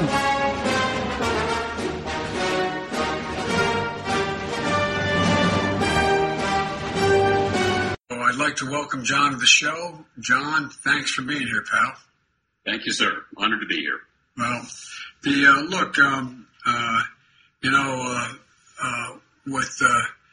the fact is that there's a lot going on. I don't know even where to begin this, but... So finally, the New York Times and WAPO found the Biden sexual harassment story. I was going to read the whole thing. I'm just not. Examining Tara Reade's sexual assault allegation against Joe Biden. Ms. Reade, a former Senate aide, has accused Biden of assaulting her in 93 and says she told others about it. A Biden spokeswoman, said the allegation is false and former Senate office staff members do not recall such an incident. And that's pretty much the summation of the article. No investigation. We talked to some people. Put that motherfucker to bed. Kate Conger was one of the authors of this piece for the New York Times. For Christine Blasey Ford, a drastic turn from a quiet life in academia. That's just one of her many. Rachel Shorey, a no on Kavanaugh yields a windfall for Heidi Camp's campaign coffers. They were all in on Kavanaugh. But when they did this piece, well, we just couldn't find anything. It's kind of like going to an accident and going, yeah, car's crashed. Let's move on. Stephen Miller. I'm sure there's a perfect reasonable explanation why the New York Times deleted that tweet, which no one at the New York Times will explain. August Caesar. The New York Times deleted the tweet. No other allegation about sexual assault surfaced in the course of our reporting, nor did any former Biden staff corroborate Reid's allegations. We found no pattern of sexual misconduct by Biden beyond hugs, kisses, and touching that women previously said made them uncomfortable. They deleted it because of that. A friend said Tara Reid told her the details of the allegation at the time, and another friend and a brother of Reid said she told them over the years about a traumatic sexual incident involving Biden. On Thursday, Tara Reid filed a report with Washington, D.C. police saying she was a victim of sexual assault in 1993. The public incident report does not mention Biden by name, but said the complaint was about him. As it turns out, the Times didn't just edit their story, but a tweet was also deleted that pretty much took bias to the next level. We've deleted a tweet in this thread that has some imprecise language that has been changed in the story. The deleted tweet shows Biden was afforded a level of spin that certainly never would have been provided to any Republican. ALX. We found no pattern of sexual misconduct by Biden beyond a pattern of sexual misconduct. No allegation of sexual assault surfaced in the course of reporting. No pattern of sexual misconduct by Biden beyond hugs, kisses, and touching that women previously said made them uncomfortable. Boom, there it is. Now, I want us to go back and remember, Biden has sent news media, you will report stories like this, and we have found on our podcast, they done it. They fucking done it. This was another one. That tweet went out. It's a true tweet that he does make people uncomfortable. But then they called him, and they took it away. Joe Concha. The tweet deleted by the Times appears to be the one that actually said this. We found no pattern of sexual conduct but hugs and kisses. The most shocking bit in the deep dive into the sexual assault allegation leveled against Joe Biden that we told you about this morning was this sentence, we found no pattern of sexual misconduct by Biden beyond hugs and kisses. No allegations, blah, blah, blah, blah, blah, blah, blah. They stealth edited that part out. Jonathan Boo and Vote Cone, what a sentence. I don't know what that means. No allegations of sexual assault surfaced. The Times found no pattern of sexual misconduct by Biden. That's what they put it in. Instead of the hugs and kisses and everything else. They got rid of it. Derek Mead. While this tweet is still in original form, the Times has deleted the beyond clause from its online story with no note or explanation. Breon Joy Gray, the Times found no pattern of sexual misconduct for Mr. Biden. I'm not sure how the line of the New York Times' long-delayed coverage of Tara Reid accusation could sit along to reporting that 7 other women have accused Biden of sexual misconduct. Seema Hernandez, a journalist. 8 women have come forward to speak on their non-consensual interaction with Joe Biden. Biden displays a sense of entitled when he violates personal space. It's documented in videos where he was VP in campaign rallies. Byron York, in New York Times, Bain YT asked top editor Dean Baquette some excellent questions about the paper's Tara Reid coverage versus his Kavanaugh coverage. Gets weak and sometimes laughable answers. I've been looking at the Times coverage of Justice Brett M. Kavanaugh. I want to focus particularly on Julie Swenick allegation. She was the one who was represented by Michael Avenatti and who suggested that Kavanaugh had been involved in frat house rapes and then appeared to walk back elements of her allegation. The Times wrote that story the same day she made the allegation, knowing that none of Ms. Swenick's claims could be independently corroborated. Why was Kavanaugh treated differently? This answer is fucking, it just shows They know they can do whatever they want. They know that everybody knows they're biased, and they're basically saying, go fuck yourself, deplorable. Kavanaugh was already in a public forum in a large way. That's his first statement. Joe Biden's been in politics since I was fucking in diapers. Kavanaugh's status as Supreme Court Justice was in question because of very serious allegation. Well, so is the guy running for president. I don't mean in the public way of Tara Reade's. If you ask the average person in America, they didn't know about Tara Reade case, so I thought in the case, if the New York Times is going to introduce this to readers, we need to introduce it with some reporting and perspective. Kavanaugh was in a very different situation. It was a live, ongoing story that had become the biggest political story in the country. It was just a different news judgment moment. No, it was a conservative, and Biden's a Democrat. PCH Political. Why don't you just say the obvious? Kavanaugh is a conservative and opposed to abortion, and Biden is a Democrat and supports abortion. That's the difference in a nutshell. Any other explanation is a joke. Another reply. Well, that is a terrible answer. Biden is the presumptive nominee for the president. That is not high profile enough to write about Tara Reade. The election cycle's in full swing. How is it not relevant? I mean, what the fuck? Somebody put this up. President Trump has been accused of sexual assault and misconduct by more than a dozen women who described a pattern of behavior that went far beyond the accusation against Mr. Biden. The president also directed illegal payments, including $130,000 to a pornographic film actress, Stormy Daniels, before the 2016 election to silence women about the alleged affair. Mr. Trump has even boasted about this mistreatment of women in the 2005 recording. Even so, Mr. Trump has at times attacked opponents over their treatment of women. The president has not mentioned Ms. Reade's allegation, which is circulated on social media and liberal news. AG conservative, now AG Hamilton. Why would Trump even be mentioned in a story about sexual allegations against Biden? It's beyond parody. They basically ignored the allegation for weeks and published a full defense for Biden that includes whataboutism. The double standard is so transparent that it's embarrassing. And I don't even agree with the Kavanaugh comparison others that are making. While the allegation here has significant weakness, I personally do not believe it. It is 100 times stronger than an allegation against Kavanaugh. This was an actual Biden staffer. Remember, the press spent a month essentially arguing that underage drinking was evidence of Kavanaugh's committed sexual assault, but a long pattern of hugs, kisses, and touching that women previously said made them uncomfortable proves Biden is innocent. Honestly, that isn't even the craziest line in the story. This line where they imply Reade filed a false police report and could face consequences is insane. Can you imagine them implying Ford or Ramirez should face consequences for a false allegation in their initial reporting? They put it in the story. They blamed the victim. They blamed the victim. AG Hamilton again. Also, Banquet admits they had edited out the end of the line about other sexual misconduct in response to complaints from Biden. Now, I didn't know this when I said it, but there it is. I want to ask about some edits that were made after publication, the deletion of second half of the sentence. The Times found no pattern sexual conduct, Mr. Biden beyond the hugs, kisses, blah, blah, blah.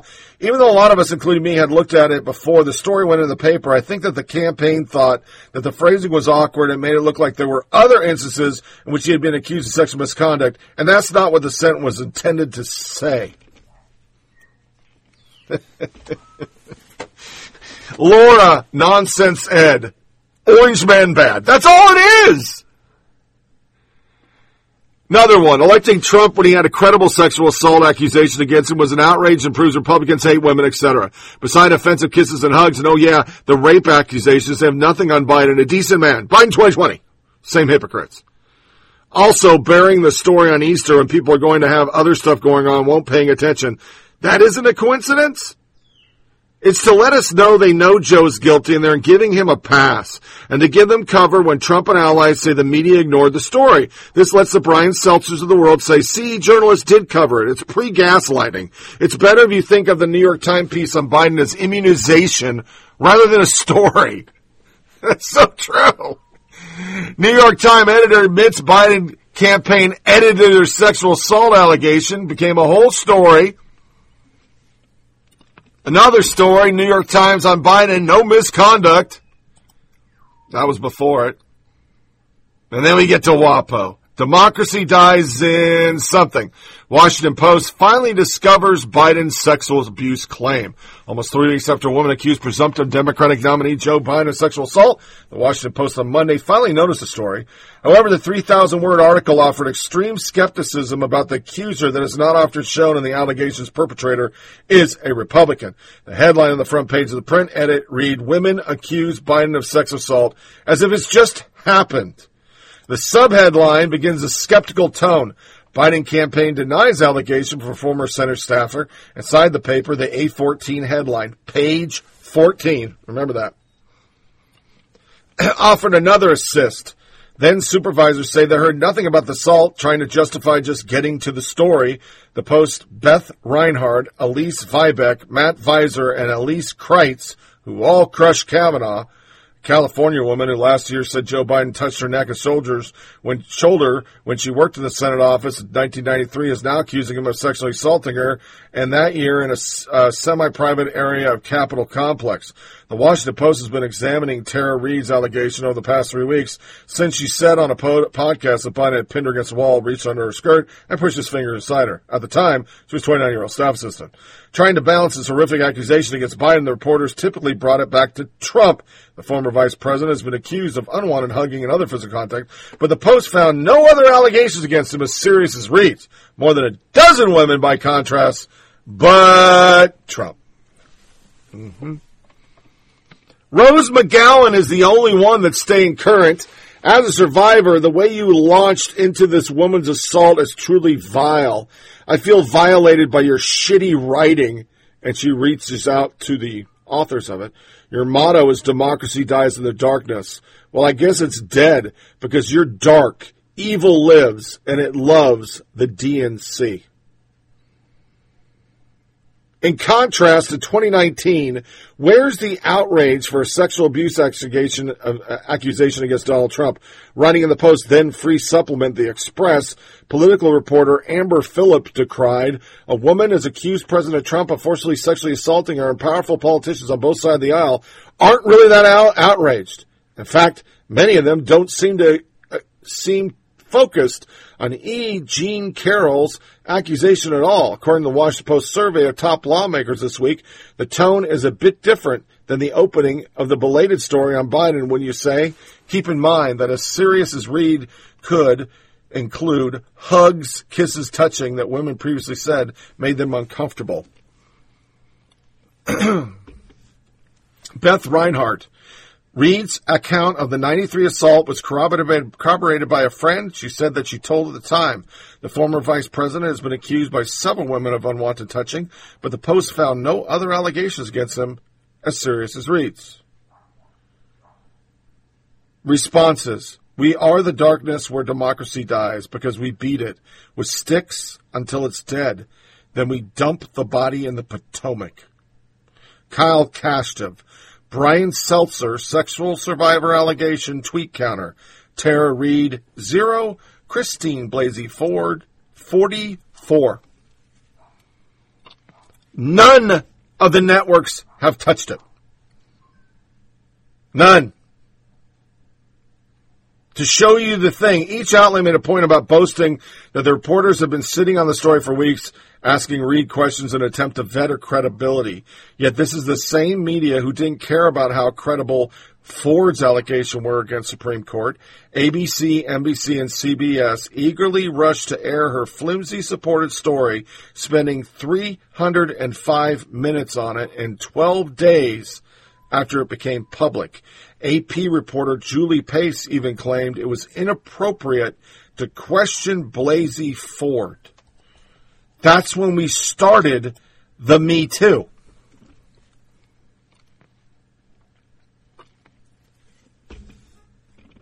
That's when we started this.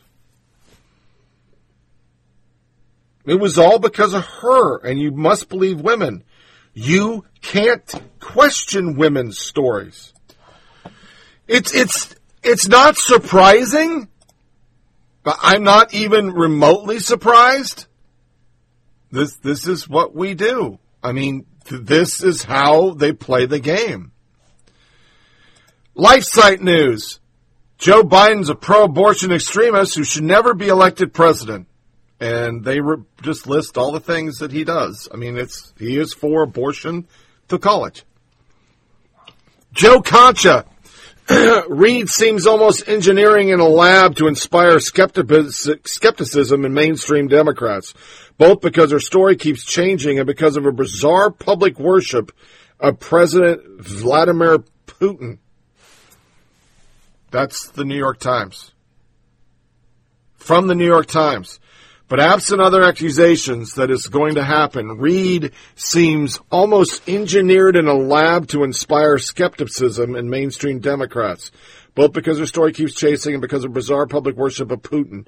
President Putin has a alluring combination of strength with gentleness, she wrote in a since-deleted 2018 Medium post.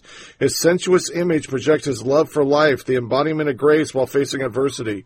Reid has since said her comments about Russia stem from a novel she was writing. In December, she tweeted, with worrying grandiosity, I worked for the Senate. I know the plan to bring Russia to its knees. Gerald Beyer. Wuhan virus might have come from Chinese lab. Nutty conspiracy. Reid seems almost engineered in a lab. Michelle Goldberg, New York Times.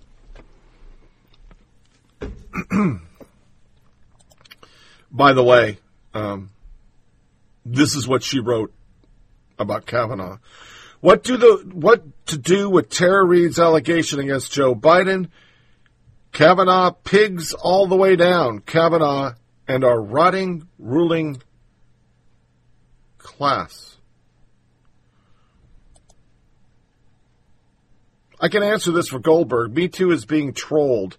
Me Too trolled itself when they and Joe Biden declared we must believe all women without due process. These are your rules, and now you have to play by them. Gerald Breyer again.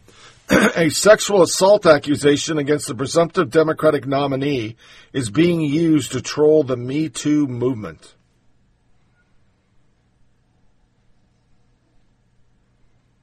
And on the Wuhan, during interaction with scientists at the WIV laboratory, they noted the new lab has a serious shortage of appropriate trained technicians and investigators needed to safely operate the high containment laboratory.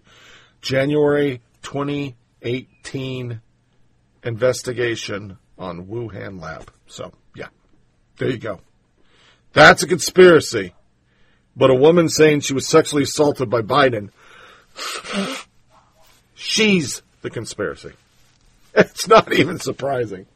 It's just not even remotely surprising with our media. All right, so to our music break and news and social media nuggets, where we'll do a religious bash up front, then gay shit. Here is one of the many funny skits. I got to admit, the SNL at Home was actually funny. So we're going to do the SNL Zoom meeting. I cracked up on this. It was pretty funny. And they didn't do politics other than the middle section, the weekend update, which I never watched. So enjoy, and then we'll come in to a bumper of what the media is. Anti-Christian. Hey, everybody. Hi. Hey. Hello. Welcome to Sales Corp Industries' first Zoom call. This is how we're going to be doing meetings now, so we wanted to get everyone acquainted with the program with a little Zoom tutorial. On the call today, we got Brian from Sales. Oh, man, it's so good to see everybody. At a safe distance, that is. Yeah. We got Crystal from Market Research. Sorry my place is such a wreck. No, looks perfect. We got Kevin from Research. Are any of y'all wearing pants? Now, be honest now. Zoom is fun. Uh-oh, it is. And, of course, Henriette and Nan are fun receptionists. Yeah, it is. Yes. Well, we just work the phones normally, so we're going to see. Hello. I got an email address for this. That's great. We're glad to have you. You guys will be just fine.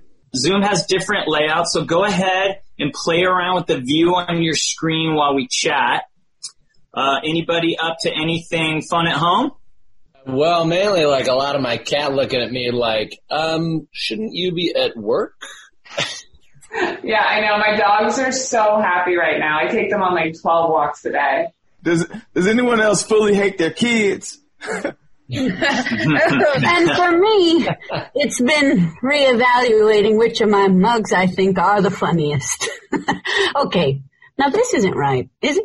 Yes, and I recorded my own commentary for A Dog's Purpose. I think this is not right. You just don't need to be so close to the camera. Okay, well, I've been calling into QVC and telling them how good of a job I think that they're doing.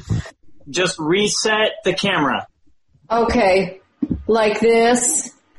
Did I activate Zoom? Nope, you turned it off. And it looks like your avatar is a picture of Wayne Brady. Henriette and Nan, guys, just point the camera at you and just leave it be. We're not cut out for this. I thought this computer only did solitaire. We ruined the Zoom. No, guys, hey, don't cry. Wow. No one ruined the Zoom. We're all learning here, okay? Why don't I just show you guys some of the other cool features it has, okay? Like, there's virtual background. Even though you're at home, you can change the background to a beach or wherever you'd most like to be. This is my beach. It's the only file I have on my computer, and it's my favorite doctor. The poster from The Good Doctor? He's a doctor, but he's different. Okay. Yeah. You can also share your screen down here. Oh, wow. Either your desktop or an application. Okay, am I doing it? I was going for desktops. What part of my screen are you seeing? We're seeing a Google search that says, Siri, is my daughter pregnant? Okay, but I was wondering, if a hacker gets a hold of a Zoom, what can they tell? What can they tell about me? No. No, please don't bring it into the bathroom. We can see you always. I didn't know. Okay, my screen is dark again. Darn it. No, don't take your clothes off, Nan. No. Don't take your clothes off. Oh my God, no, don't. Stop. Both of you. I'm sorry to do this, guys. Just please stop. Please. Oh no. I'm bad news. I'm from hell.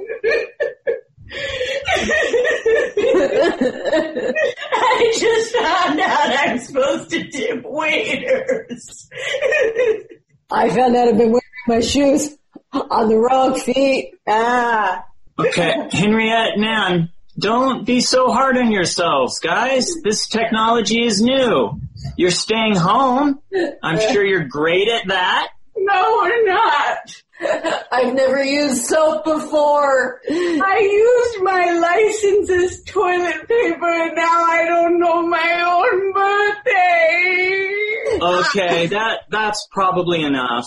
My husband says I can only use one sheet of toilet paper, but I need 3 to get all the dookie out. If I can't kiss my kids on the mouth, I'm gonna hurt an animal.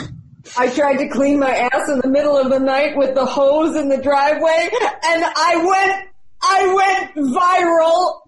Okay, you know what? Let's call it. Henriette and Nan, we don't need you to be on any Zoom calls. Thank God. Oh, wonderful. Thank God. Okay. Hey, does anybody know I can find Nan's hose video? Yeah, I'll send it to everybody. Thanks, brother. Oh, thank you. Thanks, guys.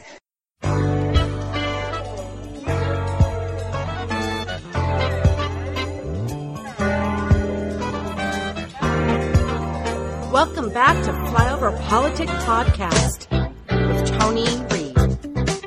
I seen your picture. Your name is lots above it.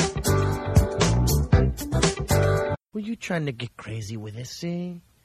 Don't you know I'm loco? Now it's time for news and social media nuggets the crazy stuff that makes your host lose his mind.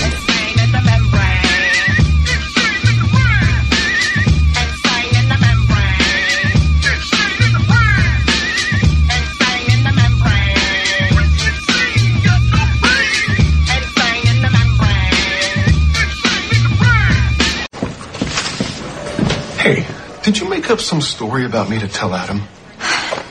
I had to explain why I wanted you off this project. And why do you? You know why. I'm feeling guilty enough.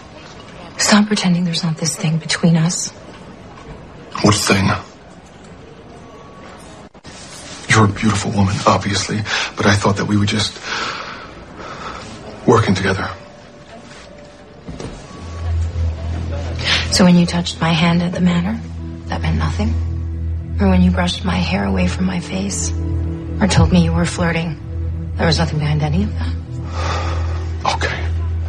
I guess there's no point adding a lie to my list of sins. Yes, I do have feelings for you, Crystal. Tempting a man of God wasn't exactly in my redemption plan. And being tempted wasn't in mine. Well, what do we do now? This.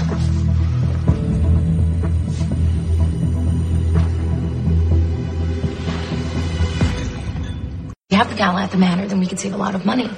We just need to dress it up a little. No, I've seen your house on Lifestyles of the Insanely Wealthy. We might have to dress it down. It's actually pretty homey. Okay, don't you have a whole room just for guns? That's pretty crazy. Even for Georgia. Oh, it's just functional, really. I'll have to give you a tour. I'd love that. Get a chance to see your inner sanctum. Didn't sound right. Got a little. We should really finish this. Actually, let's do that later. I forgot that I have to be somewhere. I'll see you later.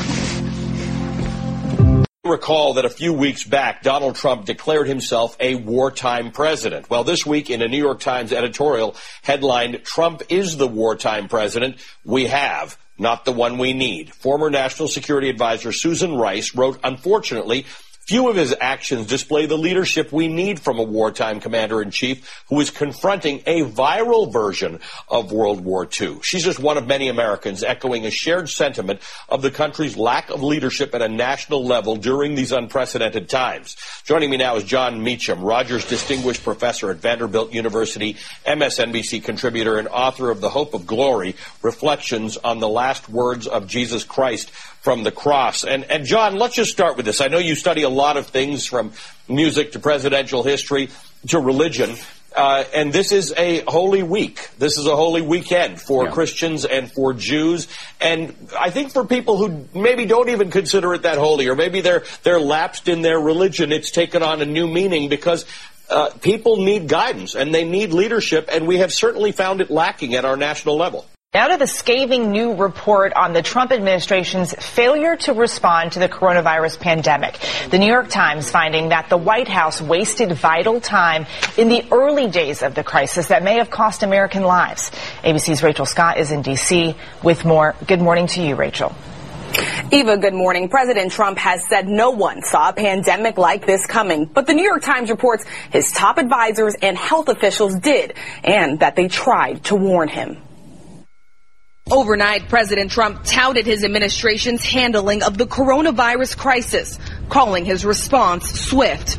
We did it the right way.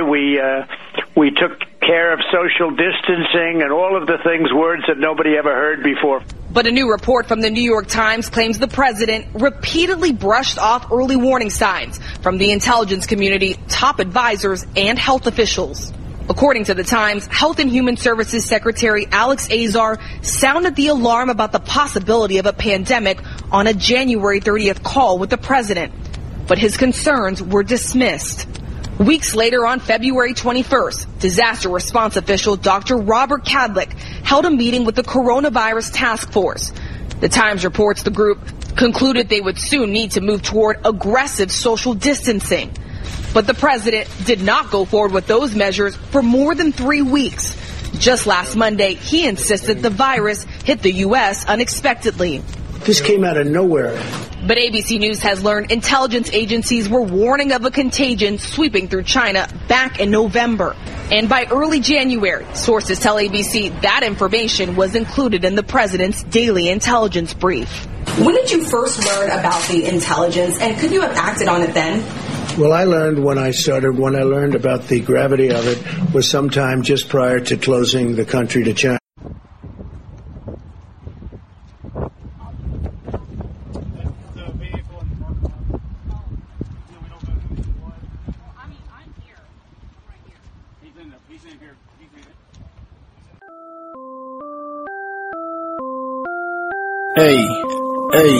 Hey, bow,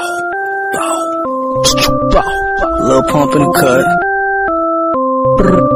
Hey, gang shit, gang shit, gang shit, gang shit, gang shit, gang shit, gang shit, gang shit, gang shit, gang shit, gang shit, gang shit, gang shit.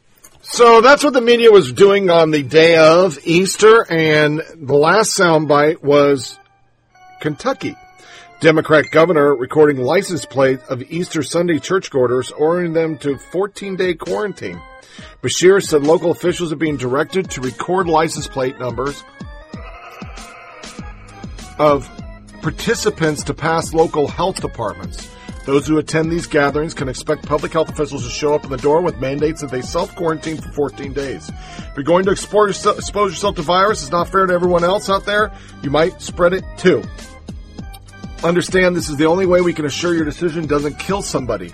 The order reportedly does not apply to drive-in services, but seemingly include house of worships that implement social distancing efforts and smaller services.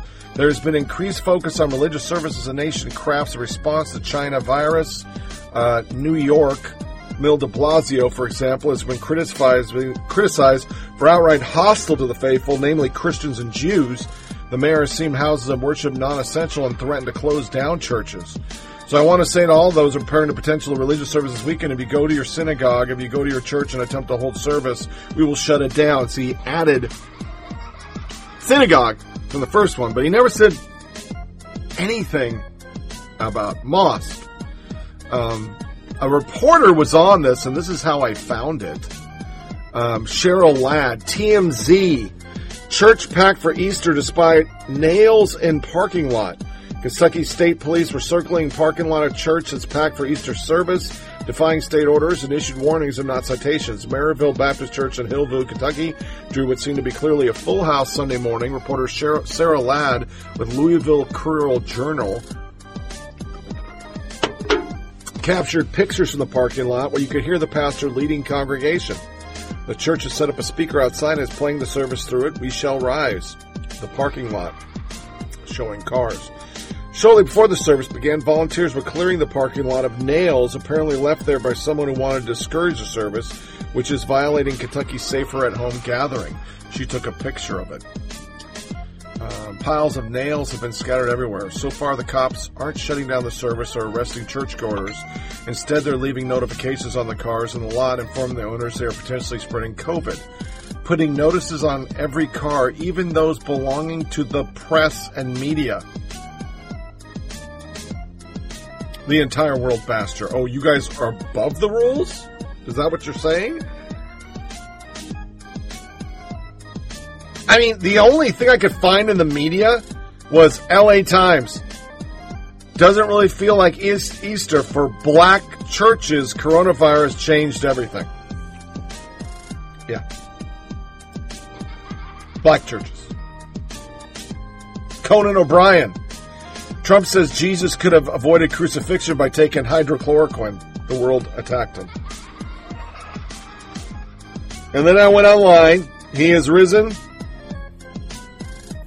Jesus rose, resurrection, all hijacked by anti-religious zealots. Gay baker in Colorado is now being sued again for refusing a gender reveal cake. He won't do a gender reveal cake. So, once again, it's an agency going after his business. But my favorite is from Matt in Oregon. Christ the Redeemer pays tribute to coronavirus doctors and nurses. Marco Garcia and other. Rio de Janeiro illuminated the iconic Christ the Redeemer statue on Sunday in an Easter tribute to doctors and nurses battling the global coronavirus outbreak. Depictions of medical workers and messages of hope in several languages reportedly projected onto the 125-foot tall statue atop a Corcovado mountain in Brazil's largest city. So I guess the new god is doctors? I don't know. But it was exactly what I was going to think it was going to be. I knew it was going to happen, and it was only Democrat mayors that did it. In the Maryville church, they were in their cars listening to a service. They were social distanced. They were not inside the building. But now those people are going to go to their house, and somebody's going to come and say, you can't leave your house for 14 days. We don't give a fuck if you don't want food. We don't care if you work. You're done. And it's directly towards Christians. But my biggest pet peeve, and why I'm not really reading a lot of the He is risen, Jesus rose, and resurrection tweets, because those are just what the left does. They hate Christians. They decided in our gay shit section, which we're about to do, to have LGBTQ Sunday on Easter Sunday. And it sounded like this. I fucking hate Windows. That's all I gotta say. I have been sitting here for 1 hour for a fucking update. A fucking update. Just shit the bed, Fred. Anyway. So the last hour ago, I said when this is what it was, Sunday. So basically, this is typical liberalism on the core level.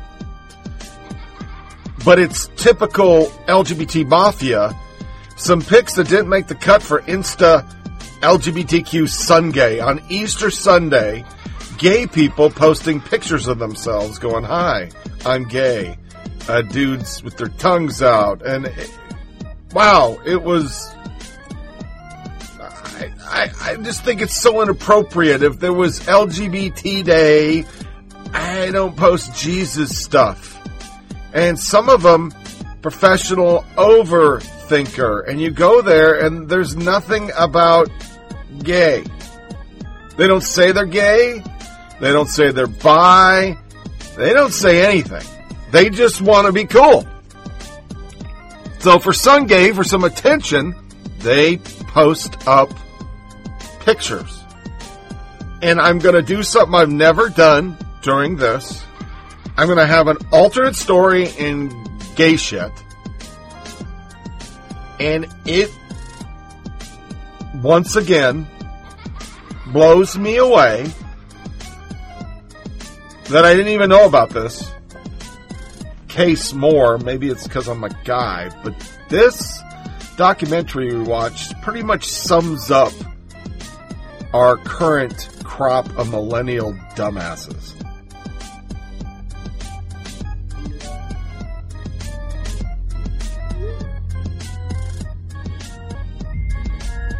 I saw him text her all the time, but I didn't think that they had a relationship like that.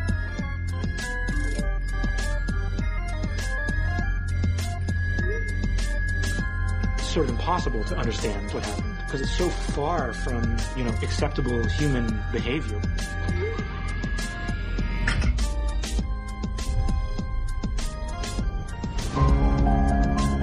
The trial of a Plainville woman accused of encouraging her friend to kill himself through text messages is now underway.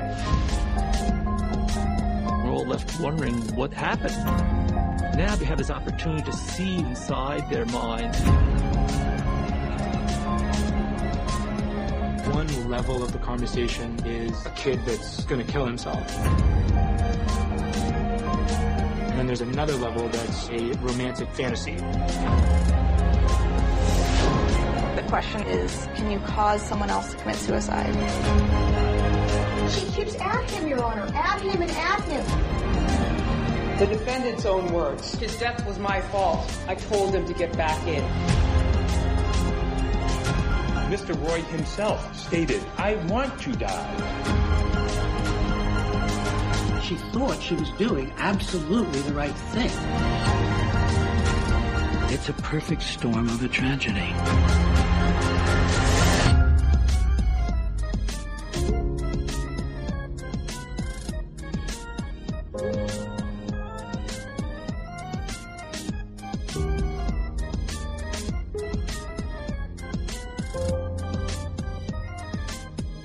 So some of you may already know this case, but this girl basically talked a kid into committing fucking suicide. And it was all because she just wanted attention. Be able to say she was watching TV shows, and in her head, she could have more friends, or her friends would spend more time with her, or she had some kind of fucking drama. And she talked a kid into committing suicide. They weren't really in a relationship. They maybe seen each other a couple times, but they texted all the time. And he got out of a car that he was killing himself with carbon monoxide, and she said, get back in the fucking car. Because it was a liberal state, she got 8 or 15 months in jail. And now they'll make movies about her. So, I mean, she is a poster child for this country right now. And Sungay, not that I researched everybody, I went to a lot of their sites. They weren't gay. But the point was, why would you do that on Easter Sunday? Oh, I know why. Because bashing Christians is what we do. Advocate. During Easter, some religious leaders display ungodliness. A group of pastors defy shelter in place and show how little they care about their congregants. Surprisingly in this, it's no black churches or Muslims.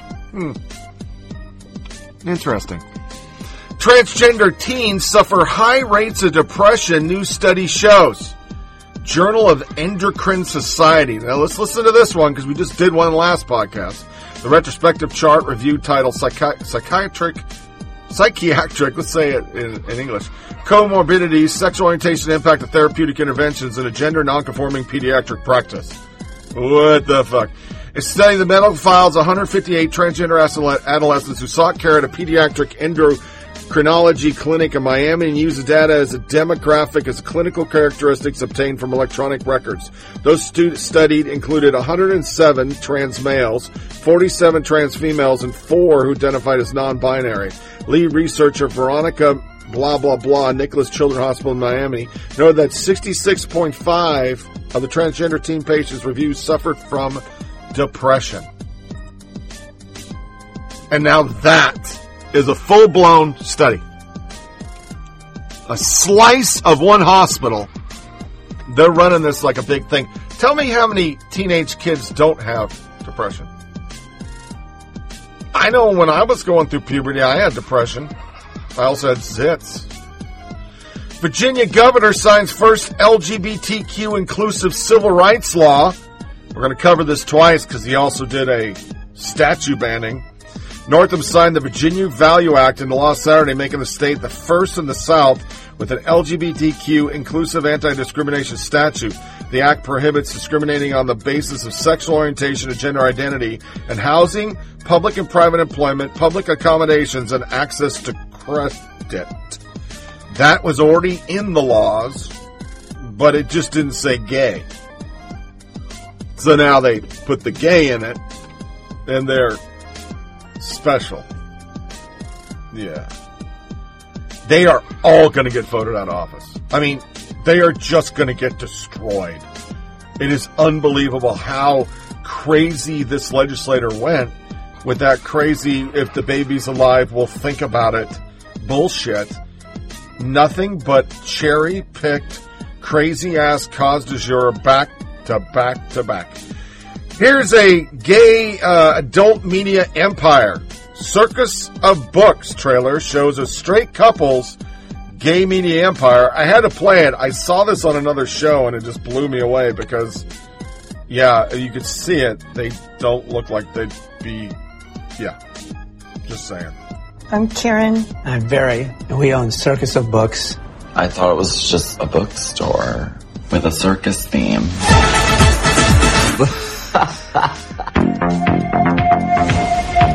Circus of Books was the center of the gay universe. Just like porn, P-O-R-N. If anyone asked us what our parents did, these are called cock rings. The official answer was, we own a bookstore. Porn has always had a place in the gay community. It's to see men naked and unafraid. They're not offended. They're not scandalized. It's their job. This guy here, Hand Jobs magazine, now he does organic chicken farming. So when I order from him, we catch up on his chickens. This is the face of Santa Monica Boulevard. In the 80s, if you could sell adult material, you could make a lot of money. We were probably the biggest distributor of hardcore gay films in the United States. But I never felt free to let anybody know what we did. Mom was caught between this stuffy conservative synagogue and the business. It was like a knife over our heads all the time. We just were completely kept in the dark. Is he okay? More than 800 cases nationwide, and yet still, surprisingly few people are familiar with the acquired immune deficiency syndrome. We lost so many of our employees. When we would call the parents and say, hey, your son is sick, parents would just say, I never want to see the guy again. But he's your son. They didn't set out to support the gay community, but they were not going to let other forces tell them what to do. Circus of Books was my first glimpse into the fact that I wasn't alone as a gay person. To be a homo was unspeakable. This bookstore, it kept me out of harm's way. No one has ever given us anything we haven't had to fight for. I think what we did was small human kindnesses in a very small way. You guys made all of those? Yeah, I'll send you to college. As Forrest Gump says, that's all I'm going to say about that. Paige Creasman kicked out of the military, now running for office. After becoming a victim of Trump's purge on trans service members, this young candidate is looking to make history in Oregon. Even with the pandemic, blah, blah, blah, Paige Creasman thought she would be getting into. The trans Army vet is running for representative of District 42 in Portland, the House of Representatives. Creasman is the first trans woman to ever run for state legislator, a Democratic Socialist. Creasman is a longtime activist who proudly places her LGBTQ identity as well as her embrace of the working class front and center. She doesn't look like a dude. In this article, it doesn't really say what she was. So I don't know if she was a dude or she was a girl trying to be a boy. She doesn't look male at all. So she either have a really good plastic surgery and done through it, or I don't know. I can't find any information. They just put it out there and she said it. So there it is. And lastly on our gay shit, because I condensed this whole section down because it's, we got a lot of politics podcasts. Here is the sweet lesbian story. It's all over the place. Guess it's a play or something. Into Everything is Racist.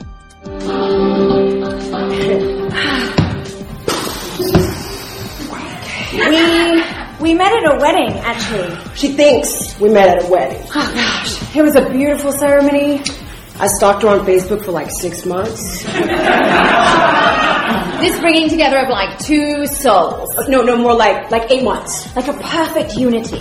Okay, if you count Instagram, like 15 months. Like two perfectly imperfect hearts. But I followed her on my fake artist account. Forming like a perfectly imperfect artiste celestial mama of the highest order. Duo in a space. Alcohol! It's crazy. It's stupid. Okay. Like a love universe. But I mainly posted pics of like shitty art. I don't know, just like a meshing in and of. Which I found hilarious. I don't know, of like a net or a web. No, like a dream catcher of. But I mainly use it to hit up the honeys, if you know what I'm saying. Of like hearts and love and dreams. And then one day she appeared before my love depraved and dreams of being a unit. Love deprived? And there they were. They found each other. Depraved too. Out of the millions of tiny like. Yeah, and let's face it, she's hot as fuck.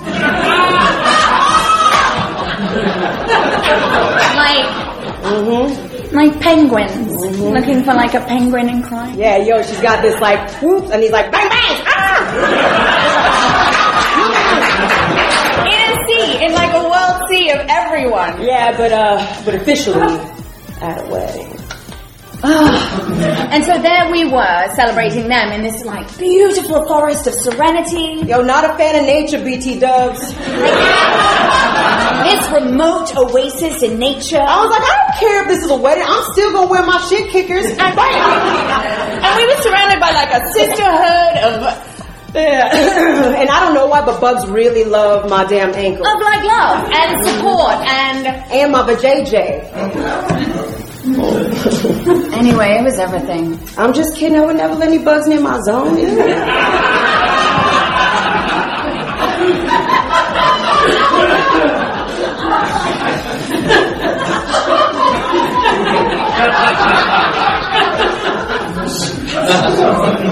And there she was. Except her. And I couldn't take my eyes off her. Caroline. Boo. Sweet Caroline. My foo-boo. Like future boo. Sweet Caroline. Ba, ba, ba. Good times never seem so good. This is gonna sound like such a cliche. But with all the social media stuff aside and fantasizing about what the real thing would be, like after being alone for so long, I didn't think she'd be so beautiful in real life. And like I never thought that anyone would really be the one. And there she was. And there she was. I'd be inclined but to believe they never would. Oh, love. Oh my God, when did I know? Yo, love is that I was in love. Complicated. I can honestly say this is so fucking cliche. It came out of nowhere. But I don't think I'd ever really completely took me by surprise. Like been in love? Yeah, because we started out as friends. Or like really been in love. And she had such a big personality. Yo, like love. Maybe I was fucked up. And I didn't have any good love role models. Oh my God, it is a lot to take in. I don't know if my parents even really loved each other. Because she's loud. Yeah, or if they even love me. And abrasive. You know? But whatever, you know. You know, she thinks she's hilarious. Mm-hmm. You deal with the cards you're given. So I do this thing where I put my hand on her shoulder. I turned out okay. And I say, bring it down if you notches, kiddo, because, you know, the crowd ain't buying it, if you know what I'm saying. Yeah.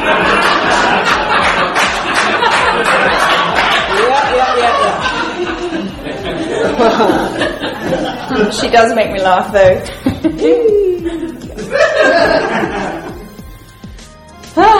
Anyway, one night we were just hanging out. Yeah, I was having one of those days. Yeah, I was just having one of those days where you just feel like shit for no reason. So many reasons. But you know something's missing. You feel like nothing is ever going to make you feel any better.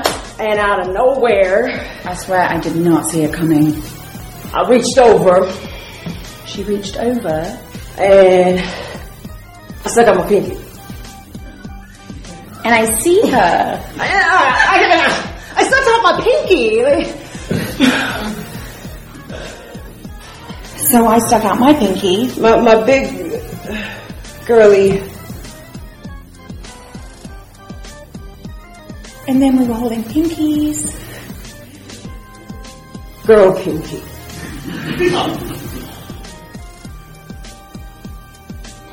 And suddenly. Oh, I felt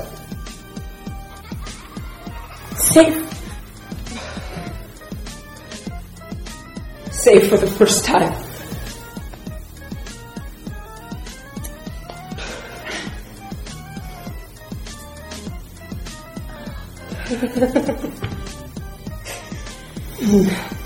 And then we were holding hands. Shit, then we were holding hands, y'all. Hands, touching hands. And in about out. 2 minutes. Reaching out. 1 minute and 37 seconds to be touching me, touching you. I'm gonna ask her to marry me.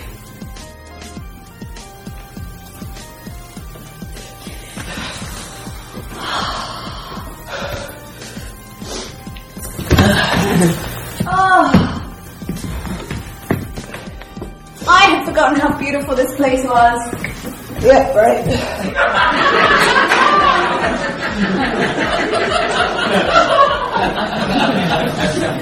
It really was the perfect place for a wedding, don't you think? I do.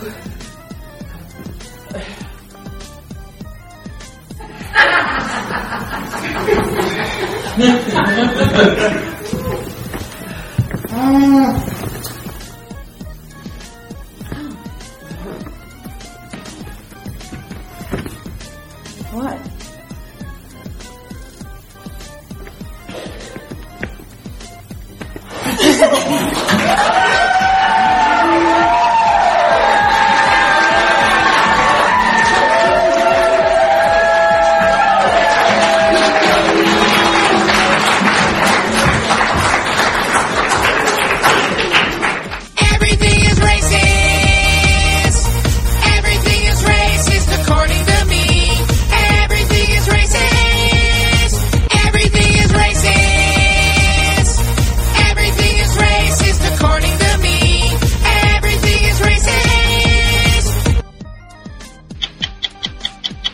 Minutes Overtime.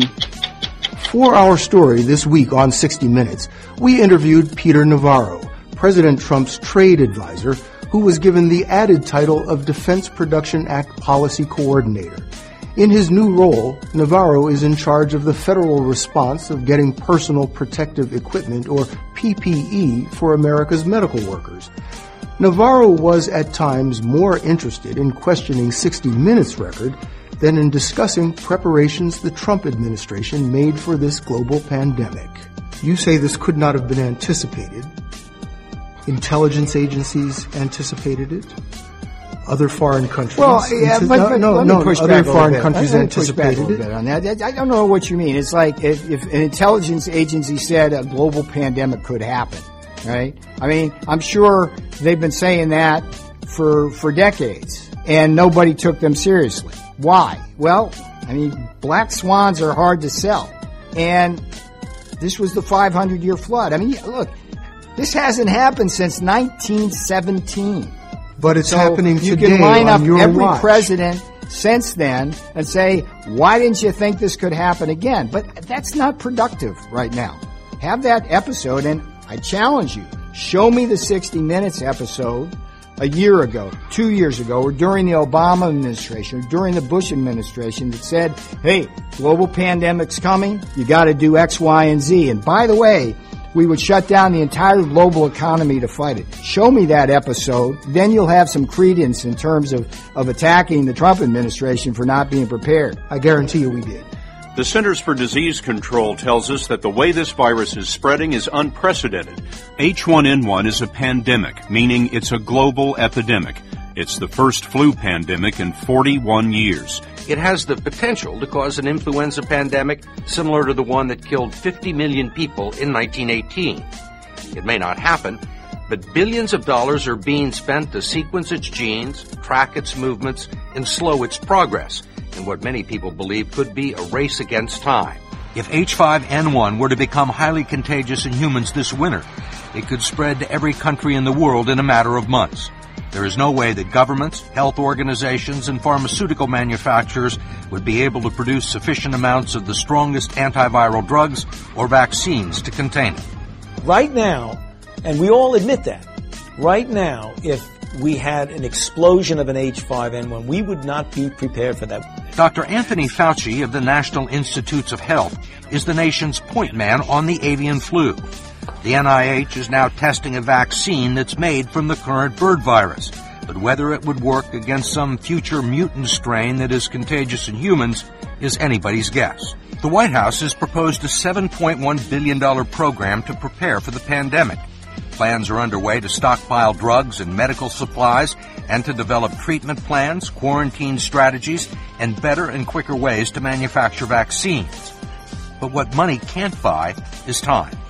You see this whole business with the H5N1 virus as an exercise to try and improve our capabilities of fighting off a pandemic? Well, I don't see it as an exercise because it could be the big one. It could be. And if it is, our rushing around, doing what we need to do, pushing the envelope is not for naught or in vain.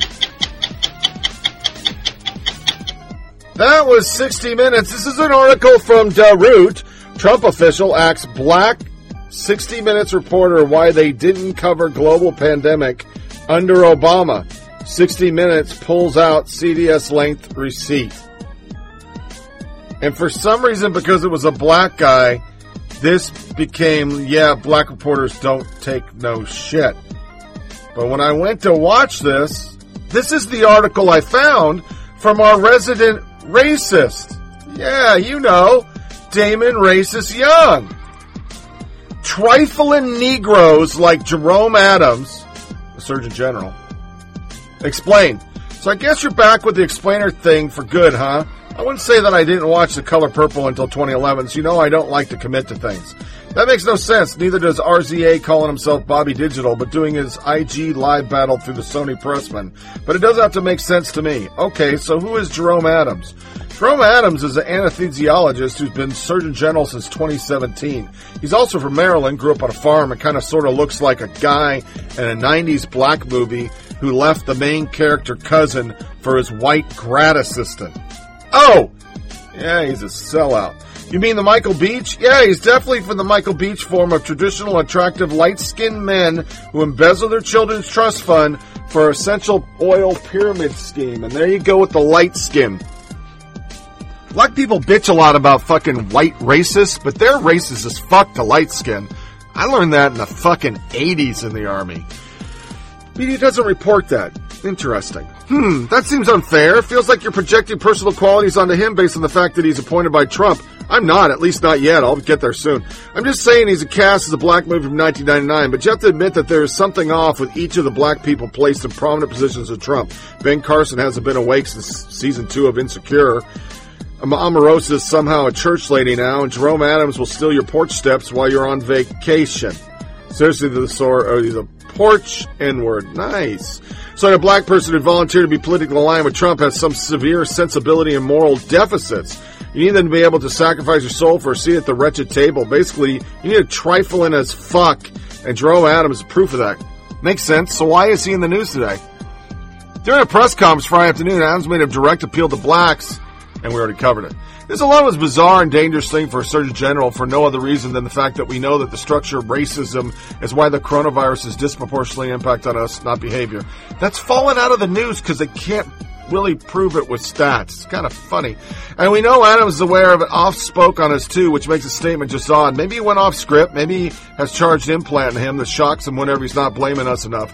I don't know. I do know that whatever followed was absurd. What happened? Okay, blah, blah, blah. So what's bad about that, though? I mean, he's just using a language that many of us use ourselves because you can't divorce language from context. This is the head medical officer in the country. Basically, he works for Trump. You can't say that. This is also why it sounds so damn unnatural, like a bot who learned how to speak by reading 100,000 black tweets. Even if he was a Surgeon General and was just my cousin Jerome at a game night and said we need to step up for Granddaddy and Big Mama, I'd wonder who killed him and replaced his black male Bod Bahabi. You know, this reminds me of criticism how Barack Obama speaks to young black people in that, I'm sorry, I can't hear you, the signal breaks. Exactly. Oh, I was just saying that when he's in front of us, it seems like he speaks down sometimes and, yeah, the signal's dead. I'm sorry, I gotta go. Because Barack Obama was president and he was black, so we didn't really give a fuck that he was no different than the Surgeon General. Fucking racist. Then we got the Ralph Norman storm, potentially removing Confederates. Virginia is home to 110 Confederate monuments, making the state with the second most behind Georgia. The legislation authored by Senator Mamie Locke and Del Dolores McQuinn was one of around 20 measures that the governor signed aimed at racial injustice, including bills repealing racist language and state laws, banning interracial marriage, and the integration of schools and neighborhoods. It allows localities the option of removing Confederate monuments. Racial discrimination is rooted in many of the choices we have made about who and what to honor, and many of the laws that have historically governed this Commonwealth. These new laws make Virginia more equitable, just, and inclusive, and I am proud to sign them. It's entirely possible that Northam is merely trying to wash off his fucking blackface, which should have been the lead. Blackface governor tries to curry favor with black voters, but he's a Democrat. And they just missed that part. COVID while black. Miami doctor who tests homeless for COVID-19 handcuffed for no apparent reason. Yeah, I found the story. He got handcuffed because he was told to stop, because he could carry it between homeless people, because he wasn't in proper PPE. But fuck that shit. Let's not be on the up and up, because if we did that, well, goddamn, we couldn't make it a racial story. To liberal shit. And a little soundbite, they're still talking about climate change.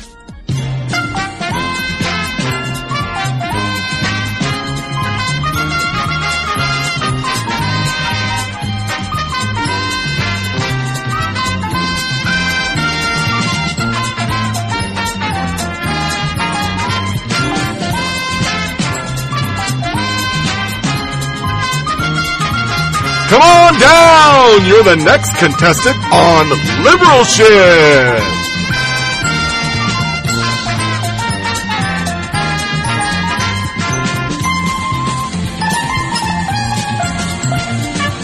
This pandemic that is spreading is taking place across a backdrop of the climate crisis that is ongoing. And I'll leave this with you, Natalie, and the viewers at home. Can you imagine if our response to the climate crisis equaled that of the robust nature of the COVID-19 response? Where would we be, Natalie? I know, that's a very good question that we all should ponder. And I'm with you. I've been marveling at the blue sky in Atlanta. It's just been magnificent. Derek, thank you for that report. It's very enlightening. Hope that it stays. Appreciate you reporting there from your basement. Great job. See you later, friend. People in northern India are getting a fresh, if distant, look at what has been shrouded by pollution for decades. Back there, you see it, the towering Himalayan mountains. One resident said he could see the peaks from more than 100 miles away. The country has been under lockdown for more than 2 weeks, and that has dramatically improved the air quality and visibility. There has been a trend of cities worldwide reporting cleaner air since the lockdowns were put into place. Our meteorologist Derek Van Dam has been looking into this. He joins me now. And Derek, this is often a topic we talk about here at CNN. And finally, this is a bright spot in this era of pandemic. Like, bring on the electric cars and, solving climate change isn't that hard. Preaching to the choir right there, Natalie. I like to consider myself an optimist, and I think you could probably relate to this just on my daily run today across Midtown Atlanta, where we live. The skies have never been this blue, in my opinion. And I've got a theory. Of course, there's virtually no car traffic, no airline traffic taking place out of Atlanta's Hartsfield International Airport. Of course, a few planes, but virtually nothing compared to what it would normally be on any given day. And, there's just less air pollution. They're so, they're out of the stuff they really like to talk about, so they got to throw out stats and facts that make no goddamn sense, because of course CO2's down, nobody's fucking driving, and of course parks are a little more cleaner because people aren't in them. But this was a real thing from the Los Angeles Times. Wildlife is reclaiming Yosemite National Park. The bear population has quadrupled. A black bear has a 220-day gestation period, and a grizzly has 250. I just want you to know I looked that up. Because how in 3 weeks, 4 weeks, 5 weeks, whenever we went to this self-quarantine shit or lockdown, did they become rabbit bears? But, don't actually talk about facts. It's so much better that our national parks don't have people enjoying the national parks, which is the total fucking opposite of why the national parks are put there. It was originally put there to get us all to become conservationists and to see this beauty. And maybe we should do more in our area so that everything doesn't turn into a Walmart. But now, fuck that. You motherfucking people are evil, cow farts, yada yada. Mayor of major U.S. city says hairstylist, not essential. Then gets her weave done. And that's in Chicago, and she was African American, and I just think that's fucking classic. A big thing that came across, and because once again, these people are out of their normal shtick, they gotta go with something, sexist, racist, whatever. Kurt Schlichter. These little fascists need to step off. My new town hall column is up. The rise of Karenisms means the lockdown nonsense needs to end soon. The Karenists love this, love it, and that's why they are fighting tooth and nail to extend this lockdown in perpetuity. Oh, they have excuses and rationalizations to make it seem like this is for our own good as opposed for jollies. Safety, lives at stake. You know them all. And in theory, those are real considerations, but they are not the only considerations. Not for the Karens.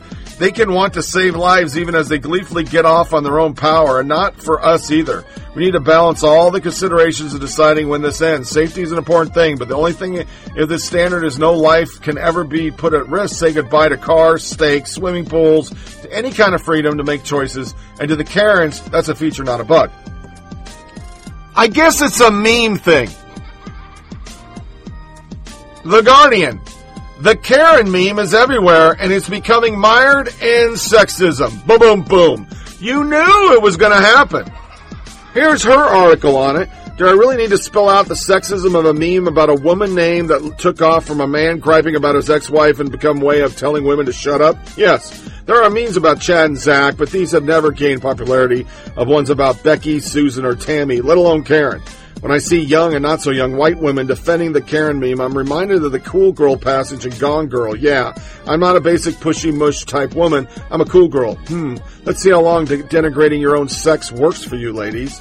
Next, ageism. Karen, as we have established, is a mother.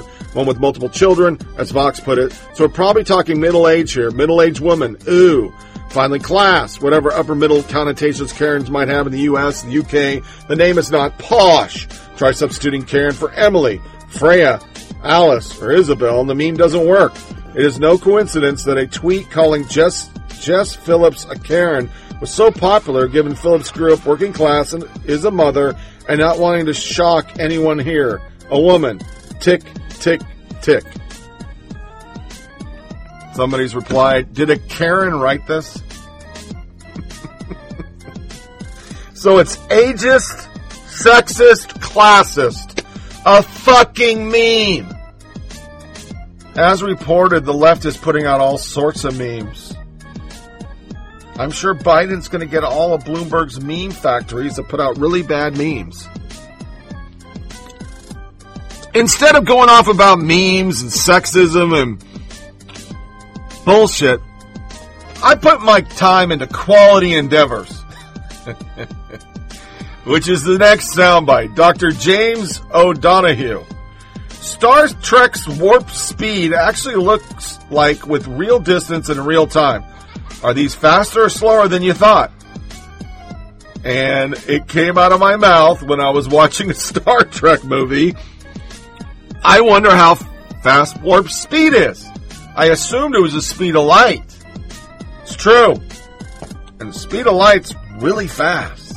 Let's do a maximum warp race between all the major series Star Trek ships. I realized that I didn't really have a good understanding of just how fast each ship was going. So the Enterprise D goes warp 9.6 and the Voyager goes warp 9.975. And I guess the Voyager is faster, but how much faster? It's really hard to picture this stuff, so I put together some comparisons. We'll be comparing the speed of light, which is warp 1. Next comes the NX-01 Enterprise, which has a maximum warp speed of 5.2, which translates roughly to 140 times the speed of light. Then we have the 1701 Enterprise at warp 8, 512 times the speed of light. Skipping ahead to the next generation, the Enterprise D. Now, TNG uses a new warp speed scale. At this scale, its maximum warp speed of 9.6 translates to 1,909 times the speed of light. Deep Space Nine's Defiant has a Class 7 warp drive, which is rated for warp 9.5, exceptionally powerful for a ship its size, but slightly slower than the Enterprise D, clocking in at 1,841 times the speed of light. The Voyager represents a significant technological leap in warp speeds. Its Class 9 warp drive propels it to warp 9.975, which is 4,354 times the speed of light. And finally, let's look at the Enterprise E. There's no solid specs on its maximum warp speed. Some say warp 9.7, some say warp 9.985, and some say warp 9.995. Warp 9.7 felt a little slow to me, and 9.995 seems a little fast, so let's go with 9.985. Now, I know there are plenty of examples of these ships going considerably faster than their supposed maximum warp speeds, but I'm not going to deal with anomalies or alien-enhanced engines or how fast the ship can theoretically go, but with significant damage or danger to the ship. I'm going for its maximum warp speed as it would appear in the manual for each ship. So, let's come up with a test here. I've chosen to race these ships from Earth's orbit to the edge of interstellar space. That's roughly 123 astronomical units. 123 times the distance between Earth and the Sun. That's some 11.4 billion miles, or 18.3 billion kilometers. So the first line is Earth's orbit, and the last line is the beginning of interstellar space. And here are the orbits of the gas giants in our solar system for reference. The ships won't be to scale, of course, but their speeds will play out in real time. Ready? Engage.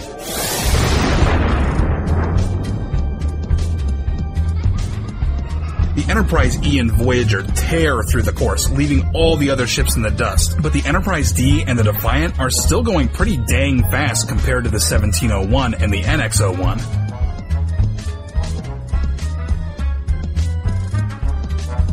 Now, when I first ran this test, I was thinking, man, these ships aren't really that fast, are they? But looking at light there, it's barely 5 million miles into the journey. But remember, that's also light speed. Light is crazy fast, and even the NX-01, which looks like it's barely moving, is going over 100 times as fast. Still, the NX-01 and the 1701 are taking a while. They would take roughly 7 minutes and 2 minutes respectively to finish. Light would take 17 hours to make this journey. Now, I don't think we got a really good look at the NX-01 and the 1701, so I set up a test just for them. We're going to race from Earth to Jupiter with Light, the NX-01, the NCC 1701, and, well, we'll throw in the Enterprise D for fun. Engage. The NX still feels a little slow here. Just goes to show what 100 years of warp drive development can do. And there's our little beam of light still struggling to keep up. It would take Light over 40 minutes to make this journey. Well, that's it for now. Let me know if there are other comparisons you'd like me to make, and also let me know if I've missed anything or made any mistakes. And make sure to ask if you want clarification on my methods. Thanks for watching, liking, commenting, and sharing this video with your friends, and I'll see you next time. I know, super geeky, and for editing purposes, I had to use somebody else's shit, because this was just a video with a diagram. I didn't look at it, but it's just, wow. We'll never do it, but it's still pretty cool. Which brings me to my next sci-fi thing, and it's a review on Tales from the Loop. Kept getting emails, kept coming up on my Amazon Prime feed. Basic concept is some Swedish dude made some paintings of sci-fi shit in normal settings. It was art, and people decided to make a series about it. Here is the trailer.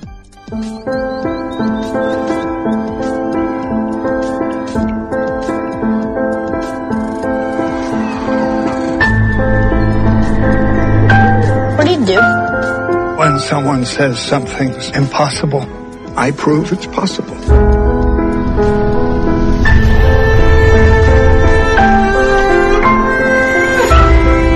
Everything in life makes sense.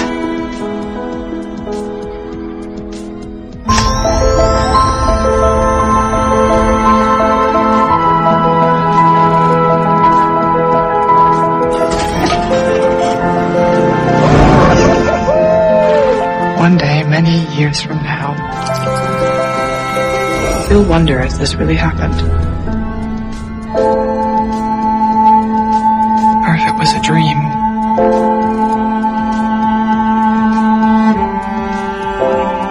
Everyone is connected to the loop in one way or another.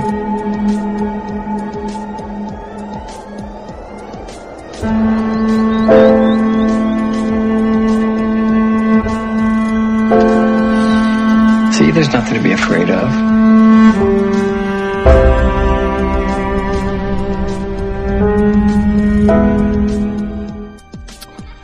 I can honestly say this is an interesting series. I suggested it to a bunch of people. It's a touch of Stranger Things, a touch of The Twilight Zone, and a feeling of The Leftovers. There's a sadness to it. Spoiler alert 4 and 5. Those are the two episodes that really stood out to me. 4 is a piece of art. I mean, visually, mood, the plot, they tied it in from beginning to end, and it's incredibly poignant. It's the ending of a life and the understanding that life ends, and they tie it with fireflies and a picture of a grandfather, a visit to a sphere that does your echoes, and in those echoes, you know how long your life's going to be. And, of course, the little boy makes the grandpa do it, and his doesn't have an echo because he's about to die. He just found out he was terminally ill. That little boy, of course, fights it, but at the end, when his grandpa's gone, they tie the fireflies into that sphere, and he goes and does his echo, and it's phases of his own life, growing up, having a family, being a grandpa. And I gotta admit, I got teary-eyed. It was very touching. 8, same concept. Looking for his brother. His brother, I won't say it for that spoiler of what happens to his brother. He finds his brother. He gets stuck in a time warp. And when he comes back, everybody in his family is dead. His mom is old because of a certain piece of this world, because they don't really describe the loop. There was a time warp. He was gone for like 15, 20 years, but he didn't know that. And it was all because he went across the frozen creek, and when he came back, the creek was thawed. Boom. Everything changed. But for him, it didn't change. And they close with him. And life, and your decisions. And that... I just think it's family. It was really, really good. It's got a sci-fi twist, but it is probably the best series I've watched in a while. I mean, there was episode 6, which was gay. We didn't watch it because it was about gay stuff. 7 was okay. 1 was good. 2, 3 was good. 4 was fantastic. 8 was amazing. Jodie Foster actually directed it. She doesn't have a Twitter account, but I reached out and hashtagged and sent tweets to Amazon. That is probably the best thing they put out in a long time. And as stated, it's a Twilight Zone, but you feel the leftovers. There's a sadness. And maybe it's because of these times. People are dying and we're all locked in, but there was a sadness to it. So, let's do our lighter fare and close this pig out.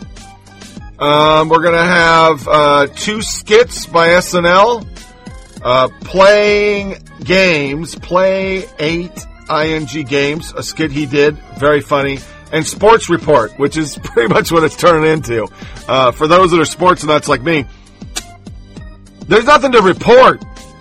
I haven't watched a Sports Center, but I have been catching a lot of old stuff. I mean, they're playing old college games, old football games on the NFL Network. As stated a couple podcasts ago, you can get NFL Sunday ticket for free. I've caught a couple, watched the Super Bowl. It's been pretty cool. But in this skit, he's reporting on stuff around his house. So it's very comedic. So enjoy.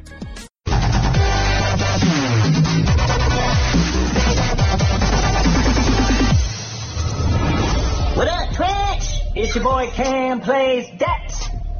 Make sure to subscribe. Leave a tip if you're enjoying the stream. Every dollar counts. And say what up in the comments. But keep it civil, y'all. Especially right now, alright? Be respectful. Today, I'm finally doing it. People have been asking me. I'm playing Call of Duty Warzone. I know it's been out, but I'm finally getting around to it. The multiplayer slayer is in the building. So let's give it a shot, alright? I heard it's fun. Heard it's a little easy, though, so we'll see. Map looks sick, though. 3, 2, 1, let's go! Oh! Is that me? I didn't even see that guy. Alright, we're getting used to it. Let's respawn. Let's go. Dude, come on! Yo, if you in my game right now and you sniping by the respawn spot, like, I get it. It's an easy way to get kills, but, like, let's actually play the game. Friggin' 11-year-olds out there. Okay, here we go. Yo! Dude! Alright, Sticky XX2 says go back to Fortnite. Man, maybe I'll go back to your mom's house. What do you think about that? Okay, here we go. No, stop! Sticky XX2, I don't have a mom. Man, I'm sorry about that. I didn't know. I apologize for that comment. Alright, here we go. Mom! I'm not being loud. You're being loud. You're being louder, yelling at me for being loud. Alright, let's get some high ground here. When you can actually play it, like, this game is tight. Like, it's super fun. No!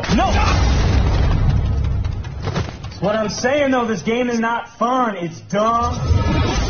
What up, Twitch? Cam Plays That. My Call of Duty Warzone, like, crashed or something. It's not working anymore. Right when I was figuring out how to play it, so it sucks. But anyway, we're gonna take it old school right now. We're doing a vintage Super Mario speed run. Alright? So let's do this. Alright, last time I did this, I believe I clocked out.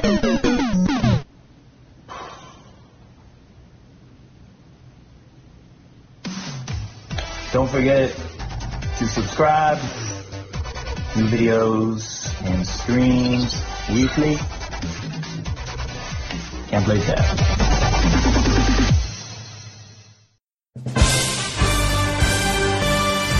Good evening, everyone. Bob Tisdale here from Sky Sport. Well, formerly Sky Sport, furloughed. Cheers, Corona. So, coming to you live with the Sport Report from a stool in my drawing room. The world of sport never sleeps, and I haven't been sleeping well either. So let's see the highlights. This segment is brought to you by tea, made by my wife. Cheers, Jane. Of course not. Cracking cup.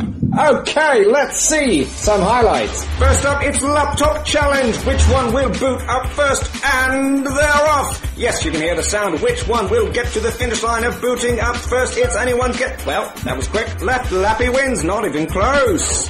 And over to Match Endurance. Which match will outlast the other? Left match is barely hanging on, and it's out. Right match wins. That's why she's the champ, folks. Oh, yep, she's out too. Meanwhile, over at the stove, Jane is making popcorn. My favourite. But which kernel will be first to burst? It's anyone's guess, really. Top left is really heating up, but bottom right is beginning to make his move. Ooh, top right. There's some action, tossing and turning, but low. No bursting. What is going to happen? Bottom left, no life yet, sleeping on the job. Keldomart. Nobody seems to want it out there, but there are signs of life in the pot. Oh my God, from out of nowhere, top left is your winner. This is why we watch sport. And bottom left is close behind to take the silver and bronze. Nobody cares. Who is top banana? Which will ripen first? It's a ripening round. Left banana is picking up momentum, but wait, is that a spot? Something is definitely happening on the right banana. Folks, we're going to be here a while.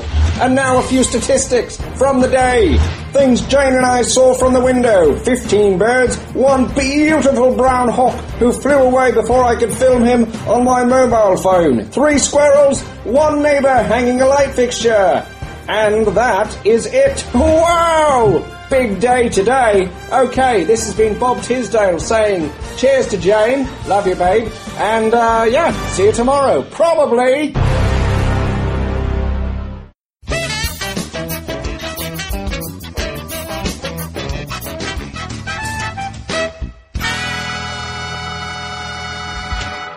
The playing games thing I thought was really funny because that's me. I can't play games for shit. So I would never be one to put out a show on YouTube on how to play a fucking game. It just ain't my shtick. So this wraps up another episode of Flyover Politic Podcast. Please feel free to share this with family and friends. Send comments to foppodcast@gmail.com.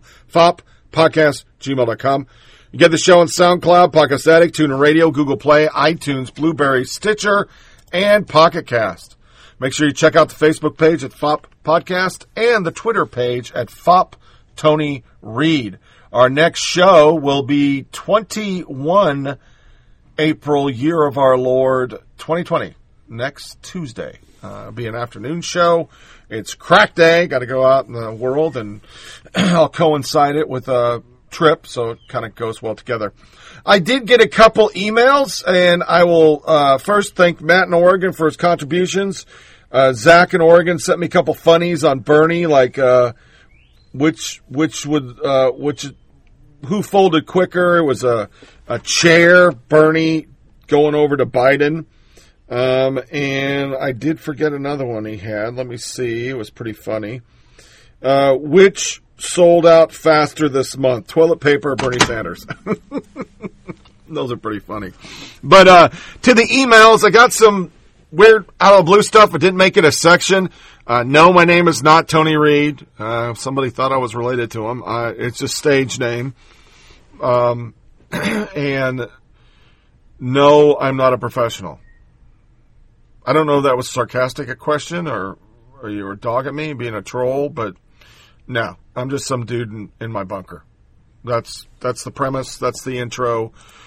Tony Reed's a stage name. My name is Tony, but it's not my last name because at the time I started this, of course, I was working and with liberals the way they are, somebody found my podcast. I didn't want to get fired. So I always kind of kept it on a stage name and rolled with it. And once again, a question was about the name. It was supposed to be Flyover Politics, normal spelling, and I rolled with that for a while, but I couldn't get it on iTunes because somebody else had it. It was a radio show that did 7 podcasts during the 2015-16 time frame. They never did anything ever again, but they're still out there, so I had to put a K on the end of my politic to just drive forward. I already had at the time, some graphics, and I'd already done a Facebook page and everything, so I just ran with it. There has been thoughts that, maybe I change it to the Tony Reed Show, but it's not that big. I have a diehard group that listens, and I thank every one of you, but I've never really gone viral. If it was 1,000 people listening to every show, I'd probably go to the Tony Reed Show, but we're not doing that. So usual send off. Make sure you enjoy your family during these times. Stay safe. Make sure you're deconning, washing your hands, only go out for important stuff, and just be patient. I think eventually the politics will run out of this. Democrats will realize it's no good to destroy the country and then get a president elected because it's crazy and be looking for money.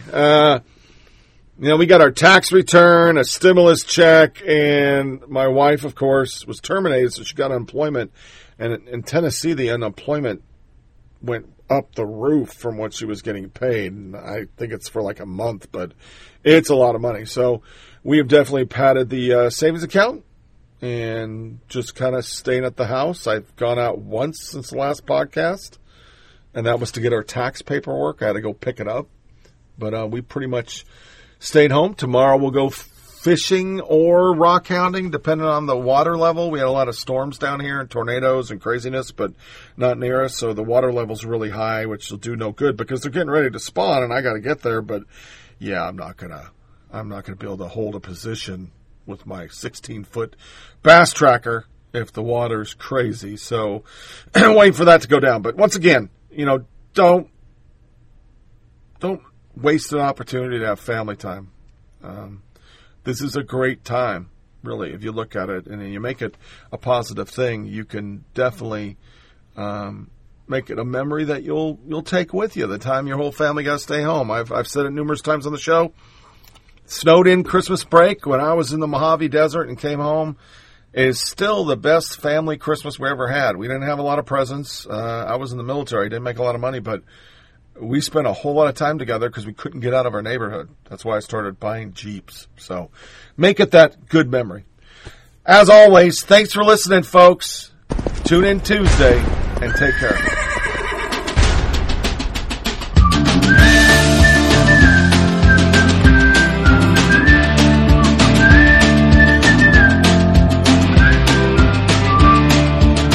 Went to the grocery store after the stampede. People fight for toilet paper like the UFC.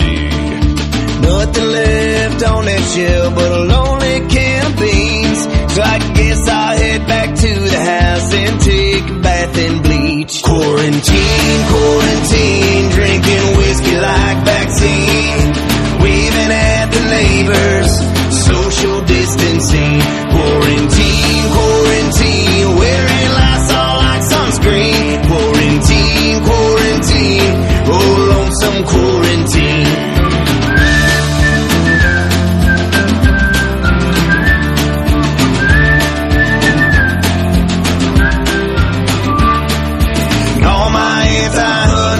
Are reaching out to me. I know your freezer stays stocked up. Can I get some fresh deer meat?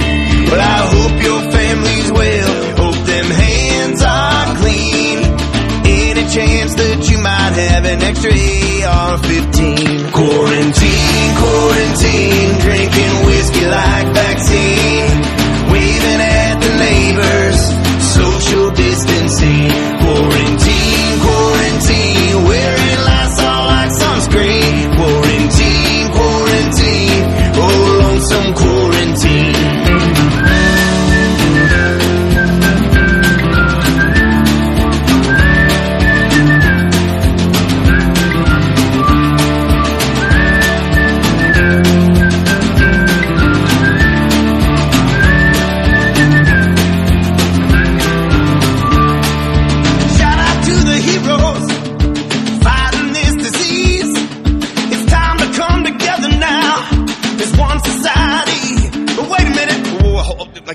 Stop. I meant that in like a metaphorical sense, not a literal sense, because if we came together, that would be the antithesis of what quarantine means. But good thing we have FaceTime, because we can hang out and make dumb songs like this. And shout out to all the healthcare workers out there. And Tim, I really like that chorus. Let's hit that one more time.